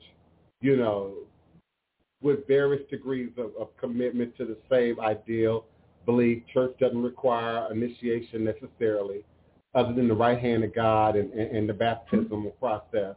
But there's no real training there about spirit, what that is. As a child, I'm speaking as a child now, people just start shouting at will. People just start babbling and eventually speaking tongues at will. There was like no class for that, because I looked for it as a child. I imagine, okay, are they mimicking each other? Is there a class that I don't know about where they teach people how to do this? And as I got older and more knowledgeable, I realized, okay, it's a spontaneous event. And yes, there are people who are mimicking. Yes, there are people who are going through the emotions. But even as a child, the hair on my arms would stand up when it was real. When it was real. And even now, as a voodoo practitioner, I don't negate the power of the Holy Spirit to move. You know, we just call it by another word in our tradition. We just identify it by a different spirit. I agree, absolutely, because also having a background in the church, that is pretty much how it was. Also, growing up being in the church that my mother was in. Well, also speaking to the fear when they said of having certain experiences or certain gifts, I will say this: it can be a scary experience. It can be particularly so for those who did have or did recognize their gifts when they were young, and were unfortunately in an environment where not only were those gifts recognized, but they were perceived incorrectly. As in, like, working with the church. I will share that I don't like using that sixth sense word, you know, the I see dead people thing. But we would have people transition in our family, and I would usually have a dream. I would see them within a week or two of them transitioning. And as a child, it was very frightening. What even more so is for that to be misunderstood, because in the church, that was something that was an absolute no-no, because when you transition, that's it. You either going to heaven or you're going to hell. That's what some of them believe, a lot of them. It's either you're going to heaven or you're going to hell. Anything on the in-between is a demon and something trying to get you, and basically that's what it was. It was perceived as that, and then that's the narrative that was pushed. And a lot of the times that can be very detrimental, especially with young people, not having a full understanding, and then having that non-understanding intensified by adding an element or illusion of fear to that, by saying this is not what this is bad, this is what this means, this is something that, you know, something's coming to get you. In essence, like putting a non-existent boogeyman in a child's head. So it's something that, you know, it's different areas that everybody would need to work through. I would encourage anyone going through that, like I said, that to have a talk with someone that you can have in that capacity. And if you need to see someone, as we said, absolutely. A lot of the things that people go through that we may see or we may hear about with people in their mental health is actually coming because of spiritual things happening, and they're not understanding. And they're not having the strength and the presence of mind or that connection with that Ori to make sense of it, or to make life or gain that understanding so that they can function within those messages and within the capacity in which their gifts are showing up. And sometimes that's hard. So it's a lot of those things. So absolutely, it's nothing wrong with mental health. It's good to have someone to talk to. It's always to have a therapist, because a lot of the times having that will give that medium, that balance that's needed to maneuver as gifts, because some people have gifts. They notice them when they're young. Some things happen when they're older. And it's good to have therapy. It's good to have that balance so that there is clarity, so that there is calm as these things are realized, as they're uncovering themselves. And I encourage that for anyone, because I've had those issues, and I'm still working through a lot of that stuff today. So it's definitely something that needs to be discussed. Do not be afraid, ashamed, or anything like that. I've been to plenty of prayer meetings as a child, slathered down with grief and prayed over and all of that stuff because of my gifts and the things that I spoke up about. And sometimes that can be extremely traumatic. So please reach out to those that you feel like you can talk to.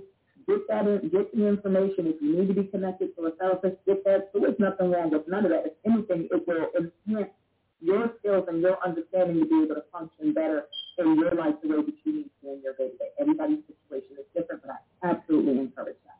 Some can't afford to do the therapist, but we also have life coaching or spiritual coaching. And so Otun, in her humbleness, sometimes forgets to share now that she has her own life coaching, spiritual coaching ministry. So, you know, for those that might be interested, all three of us have our ministry. And so feel free to reach out. Otun now has her Anchored in Grace life coaching ministry, Armored in Grace, her life coaching, spiritual coaching, and business coaching ministry. So reach out to any of us, for any type of assistance on that. Besides, Divine Prince and myself, of course, we also do the E5 readings and the Buddha readings and stuff like that. So you take advantage of all that you can. We have listeners from all around the world, and we're available. So I agree, and by all means, journal. I can't say that enough. Journal. Write down your experiences. Write down your visions. Write down the spiritual phenomenon that takes place, in your reality. It'll make it so much easier for not just yourself to understand it, but any practitioner that you might reach out to, to have something already well documented, well structured, that we can look at and help you to sort of discern and decipher, what's happening, what's being presented, why something is taking place. Cousin, I couldn't get it any bigger. Okay, no problem. Then but for those that are interested, that might want to be a part, I'm doing a guided meditation in the energy of the Orisha coming up on Friday morning. And if you guys want to have more information, you can give me a text or a call. The email I put in just pulled up. Feel free to email me or to text me, and I'll give you the information. It's an early morning Friday event. We're going to do it on Zoom. So, you'll have an opportunity to be a part of that if you so desire. And then if we have enough interest, it might be something that I continue on through our temple for those who find that the guided meditation to assist them and to help them and to find peace. And as well, our temple will be growing with different things coming up as well. So, we invite you to be a part of the guided meditation. It's a little bit different in that we're doing it through an E5 view and in an E5 perspective, but I'm looking forward to it and blessing those who will be there to take part. Thank you for the time to share. Absolutely, no problem. And I know we sometimes pushing Otun out there, almost like a show mama pushing her little girl out on stage. Mm-hmm. Sing pretty now, baby. Don't forget to smile while yeah. But that's how it works, honey, and it's in the blood. It's in the family line, So just get with the program. We're all here to do work, ultimately. We're all here to do work. Yes. And sometimes we, personalize our journey. I'm on my journey. I'm working through my stuff. And we forget the value of working with others, even in our own healing. It's a therapeutic process for me every time I do a divination. I'm connecting on a personal level. And you would want that from a practitioner.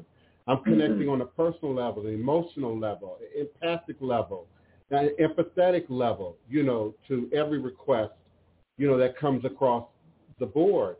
And they're not for entertainment. 99.9% of the people, who come to me come for really serious concerns. And that reminds me, I want to acknowledge my prison ministry. I don't acknowledge you all enough, for obvious reasons. I don't want to reveal anything about anybody, tell where anyone is, our imprisoned brothers and sisters sometimes got to go through some maneuvering to have, contact with the outside world. But I'm grateful for you, and I'm here for you. And the families, who are fighting through, with sons and daughters who are incarcerated, caught up in the system, fearing large amounts of time, away from their families, and their children. We don't acknowledge them enough. And and Black Lives Matter and commemorating Tulsa, we're also commemorating those family members, those community members, who are caught in the system. In some cases, it can be another form of death. You're absent, out of sight, out of mind sometimes, and it's easy for them to feel isolated, and sort of entrapped in that reality. So I just want to acknowledge you. I'm grateful for you. I'm grateful for the mothers, the fathers that reach out to me. Know that you have my eternal support, and that you're not in this battle, alone. And yes, let's commemorate Tulsa and the events of Tulsa, the massacre, the terrorist attack that took place in Tulsa and subsequent communities by further educating ourselves. And not just about this, because it's, in the front of the media today, but those Black enclaves all over America, Rosewood, Kirkwood, many of those cities had wood in the name for some reason, but acknowledge those towns, those communities, that didn't survive, or just left descendants to rebuild and become who we all are today. We must be activists and not just magicians and soothsayers and practitioners. We must be activists. And some of you are activists in nutrition. Some of you are activists in health and wellness. Some of you are activists in legalities, in administrative documents, and how to organize your business. Those people exist in our community. I got some powerful people in my community, accountants, people who know how to write grants, people who can help you, self-employed individuals, get your paperwork together, because if you're legitimate, you got to have your paperwork together. You got to pay taxes. You got to have, a record and account, of what you do and how you're doing it. It's real easy in vending to kind of just take cash and stuff it in your pocket and, not necessarily keeping documents of your inventory. But we're in a new day now, and many of us are now self-employed and operating from our computers and from our homes and from our sacred spaces. So let's do the work. Let's reach out to those in our community that can help us to improve on the work. And I'm going to bid you all adieu. We're almost 15 past the hour. I'm grateful, always grateful for you all showing up, especially for my cousins for showing up, because sometimes I don't even know what I'm going to talk about to the last minute, and they still find a way into the conversation, and I'm humbled by that. I try to get it as early as I can, but sometimes it's a struggle, and I'll be begging spirit, what am I supposed to be talking about today, and sometimes it comes after midnight, so forgive me for that. But I'm grateful, and I look forward to connecting with you all again here at high noon, U.S. Central Standard Time, for more revolutionary hoodoo New Orleans food secrets and recipes. All is truly and indeed a blessing. I think I began to ramble there for a minute at the end. It's all good. I forgot what I was even talking about. Yeah. I just knew I had to stop. Yeah. O'Toole, if you don't start letting people know about your business, okay, all right. And let me say the other part to it, because I kind of leaked it a little bit, suggested it. And if I'm out of my place, please tell me you're out of place, mind your business. But I feel that because I experienced it, it's a little bit of fear. Because indeed it means now I got to let people into my space, into my circle, into my feelings. Because in a way we are letting people into our world, even if it's virtual. You know, even if it's on camera, even, you know, we're still letting them into our space. And for me, early on, I had apprehension about that. And that's what I meant when I say, you know, it's a therapeutic process for me every time I deal with somebody, because you got to deal with you. You can't give what you ain't got. And if you're processing things naturally through your own cipher and then expelling that, projecting that out upon your client, then no matter what they come into you about, it's about you. Even if they don't know it. Inside, it's about you. How am I standing up in this? How am I dealing with this? What would I do if, you know, these are questions that I ask myself. I am just a little bit older than you, a few days older than you. You know, I've seen it mature. I've seen it grow over the years in terms of how I respond to that. So I'm not quite as anxious anymore. I'm not quite as frightful. Now, I'm not cocky. I never get to, oh, I got this. I can read anybody. I don't care what they come to me with. You know, I've never gotten to that place. I don't know if I ever will, because I don't think that's real, because it's not us. We are vessels. Mm-hmm. We are a tool by which the spirit flows through us when we're in balance. And, of course, that includes diet, getting plenty of rest, getting exercise, taking your spiritual baths. You know, we have to take more baths than other people. We have to. We have to cleanse more than other people because of the energy that we're dealing with. I can take 3 or 4 baths in a day, seriously. Not just you'll get up in the morning and be clean, but I'm dealing with people that's talking about demons and jinn and getting 40 years in prison and the mama is in a breakdown and the woman that thinks somebody put magic on her vagina and, you know, just craziness. Yeah, yeah. Somebody put witchcraft on her. It's making her labia swell. She desperately wanted to fly in, drive in.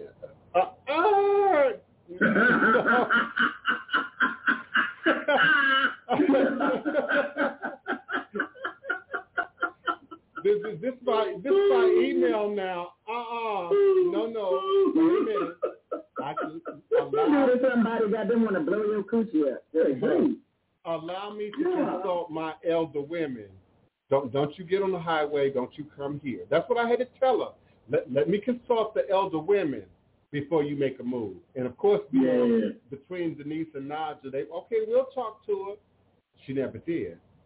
Mm-hmm. So, therefore, I never let her come here. Mm-hmm. And smart. That's the kind of stuff I would have loved to have gotten into. Was it a demon? Was it somebody trying to bring witchcraft to my house?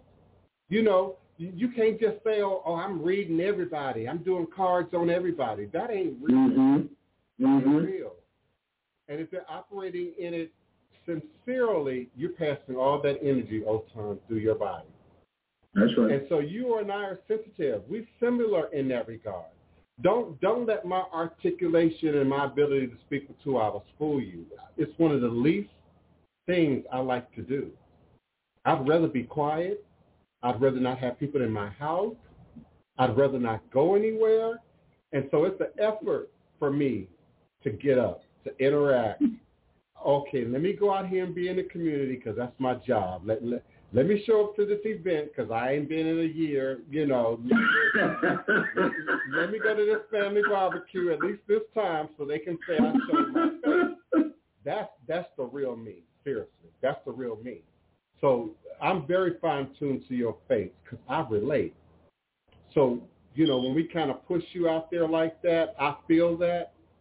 So if I'm wrong, just tell me I'm wrong. But, yeah, it's going to be some work. Yeah, you're going to have to keep notes. Yeah, you're going to have to document. Yeah, you're going to have to make extra time now to find some quiet space. You know, you already have to do that when you have children. I'm like a quiet space where? Yeah. When they sleep, you know, at 2-something in the morning, but then you want to be asleep, you know, but spirit might wake you up. Spirit might have you up, you know, doing your best. Oh, that happens. Yeah, doing your meditation. So, yeah, I get it. I do. And you're not wrong. I do need that push, and I ain't scared. I ain't scared. Push you right on them. Push you right on that airplane. So it just, it's big, baby, drop off in a big band. And I need it, so it's all right. Set clear and it's boundaries. crazy because I don't like being in places and large crowds and all of that. I can talk to anybody, but I just don't. Yeah. I don't like. That's all three of us. People, noise and stuff. And that's all three of us. We all had that. There's none of us that like it. Yeah. What you're seeing is years of acting and performance. Seriously. You're seeing years of me having to be in the front of the church, having to be on the piano, having to be at the mic. You're just seeing years of me acting and performing. Because the real me is much more regressed than what you're seeing here. And let me offer you this. Set clear boundaries. Be sure you set clear boundaries. One of my boundaries is I rarely answer my phone. Rarely. If my mama gonna call, she gonna text me first and say I'm about to call. Yes. But I ignore every other ring unless it's a special ringtone. My mama, one of y'all, I'll answer your all's call. But for the most part, I don't answer calls, especially random unknown calls, because it's almost automatically going to lead to, well, let me tell my story. No, boo, I can't do that right now. Let me schedule you. Well, what does that entail? How much does that cost? Beloved, I don't charge. I ask for a donation. Then I got to explain. And if I did that, every time my phone rang, I would be on the phone all day. Mm-hmm. So my voicemail is very clear. Contact me by email. My office skills from my past life stand up in this. I'm well documented. Email addresses. I've got form letters. My greeting letter. What kind of service they want. Every question they've asked me, I got a form response to it already. And when that unique person comes through and asks something out of the ordinary, I tweak my work so that if that ever comes up again, it's already covered. It's already in the document. How much, how to do it, how to. But I definitely got to get there. Yeah, just you got to set clear boundaries, and then they have to allow me 24 hours, 48 hours, set, because you have children. Set a time frame. I will respond to you within a certain amount of time. Usually, I'm going to respond within 8 hours. Usually. But in words, I ask them to give me at least 48 hours to respond. So if they don't... Makes you look better. Yeah. Yeah, it gives you time to breathe. Because once people start contacting you, just like a store, people coming in and out, people coming in and out randomly from a store is one thing. People coming in and out of your virtual office is something else. And it requires more of you. So you want to be in control of that. People say, oh, well, you're open 24 hours. I am, by appointment. By appointment. And often people have scheduled their appointments days, sometimes weeks, and even months ahead of time. It's overwhelming, beloved. I don't brag about it. I don't talk about it, especially in social media, because too many people would feel some kind of way about it. My phone rings over 300 times a day. Damn! A day. And so I would say I want to be like you, but not at 300 people a day. You got to have set boundaries. Yeah. You got to have rules. Otherwise, it will be overwhelming. And people do feel like, oh, well, it's 3 o'clock. Let me call this phone number. And they call, and it goes straight to the voicemail. And that message is consistent in all of my platforms. By appointment only. Make your email address readily accessible, O-Time. Make it readily visible, O-Time. Remove any question that somebody might have about what you do, how to reach you, how to contact you. And make it consistent on all of your social media platforms. Now, the office part is a job. It's going to feel like a job sometimes, answering all them emails, checking in on all your social media. I'm looking at your face now. Checking in all your social media platforms, but I sent all those people to my email address. Mm-hmm. You know, I can do four divinations in a day comfortably. An average consultation going to be about 2 hours with me. An hour and a half to 2 hours. You have to acknowledge your value. I don't do $5 readings. I don't do $20 readings. I don't do $3 readings. My most basic consultation is $150. Mm-hmm. Now, at first people say, "Oh, that's high," until people actually went through that experience. Mm-hmm. And then people say, oh my God, you're worth so much more than this. You know? And after I overwhelm them with that information and that history and that teaching, because I'm teaching while I'm reading, no one is having a problem with it. But it took years of practice. I went from 60 to 75, and then the requests got bigger, the concerns got bigger, people getting emotional, people crying, people calling in for their mama, getting their mama on the phone, mamas getting their son that's in prison, you know, in on the call. Yeah, the ancestors were speaking to me, yeah, you're worth much more than what you're asking. So I had to set an amount, just like any other quote-unquote business, and religion is a business. You have to consider your value, your power, the amount of time your computer is up, what amount of time is taken out of your day, all of that's in that decision of 150. So how long did it take for you to get kind of things kicking and moving where you're getting consistent clients? In the first 5 years. So I'm talking about 2005, 6, 7, 8, and 9. It was those were my building years. Building meaning getting as many social media platforms as I can. That's a job, but it's important if you want to do business. I'm even on TikTok. Making sure your website is up and running and organized, and through your clients, they'll help you tweak that because they're going to say, oh, well, I was looking for this and it wasn't there. For example, I took all the prices off my website. Okay. That became a problem because I don't want a client who's shopping prices. So I'm looking for the cheapest reading. I'm looking for the cheapest connection. You know, I'm not looking for that. I'm really looking for people who are more committed to ATR than just the reading. So I took all my prices off of my website. And again, make people go send me that email, which is a legal document. You know, you may not know who they are, but you got that IP address attached to that email. And I only use PayPal.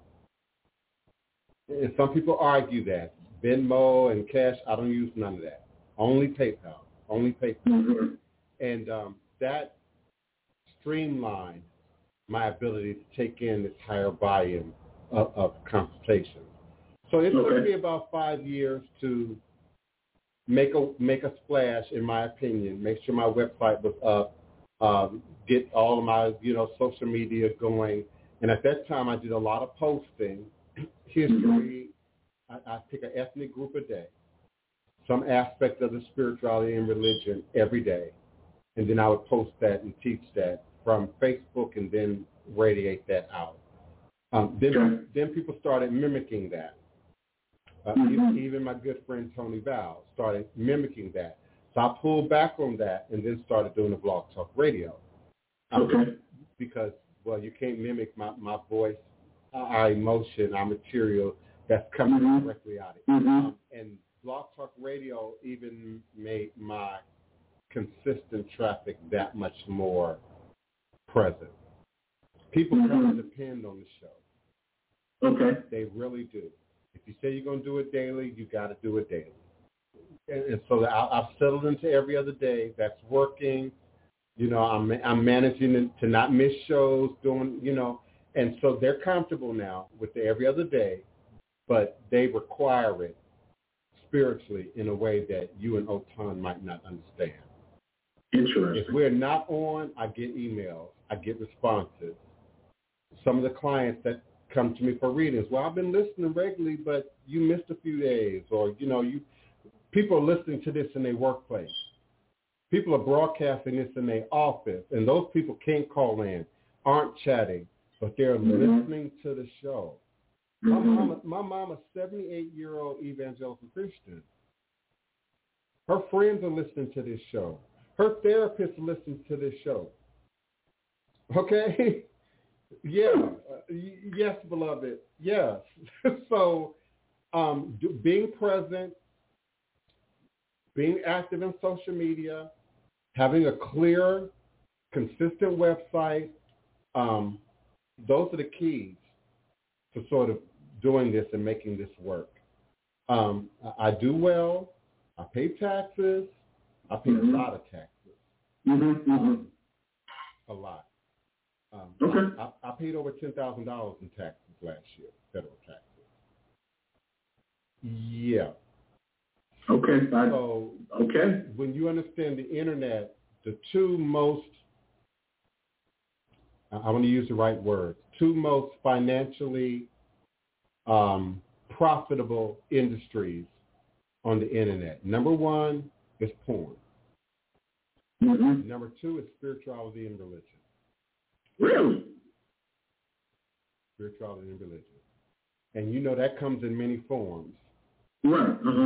Including the personal coach or, you know, the comedic entertainer that just likes to talk shit, but is throwing in tidbits of wisdom at the same time. You know, it shows up in many forms.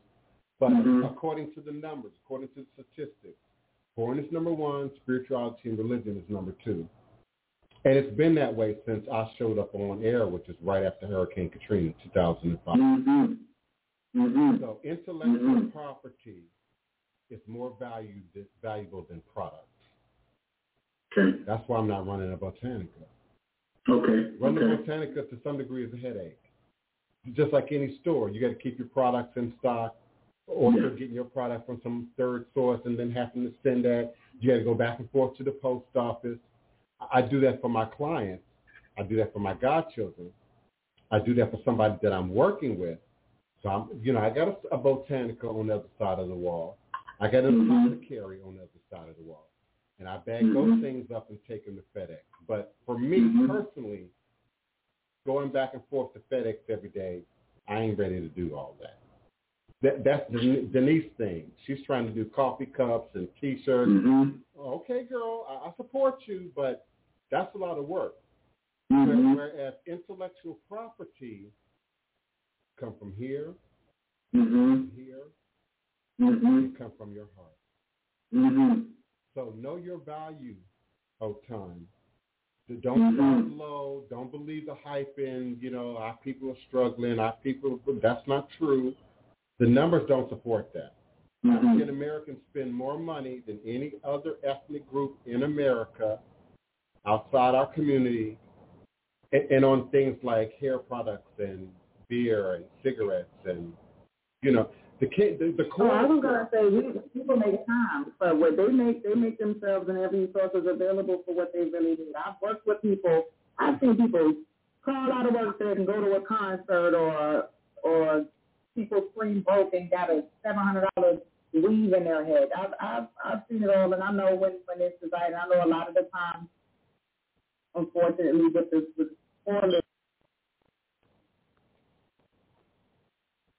Hey guys, it is Ryan. I'm not sure if you know this about me, but I'm a bit of a fun fanatic when I can. I like to work, but I like fun too. It's a thing. And now the truth is out there. I can tell you about my favorite place to have fun.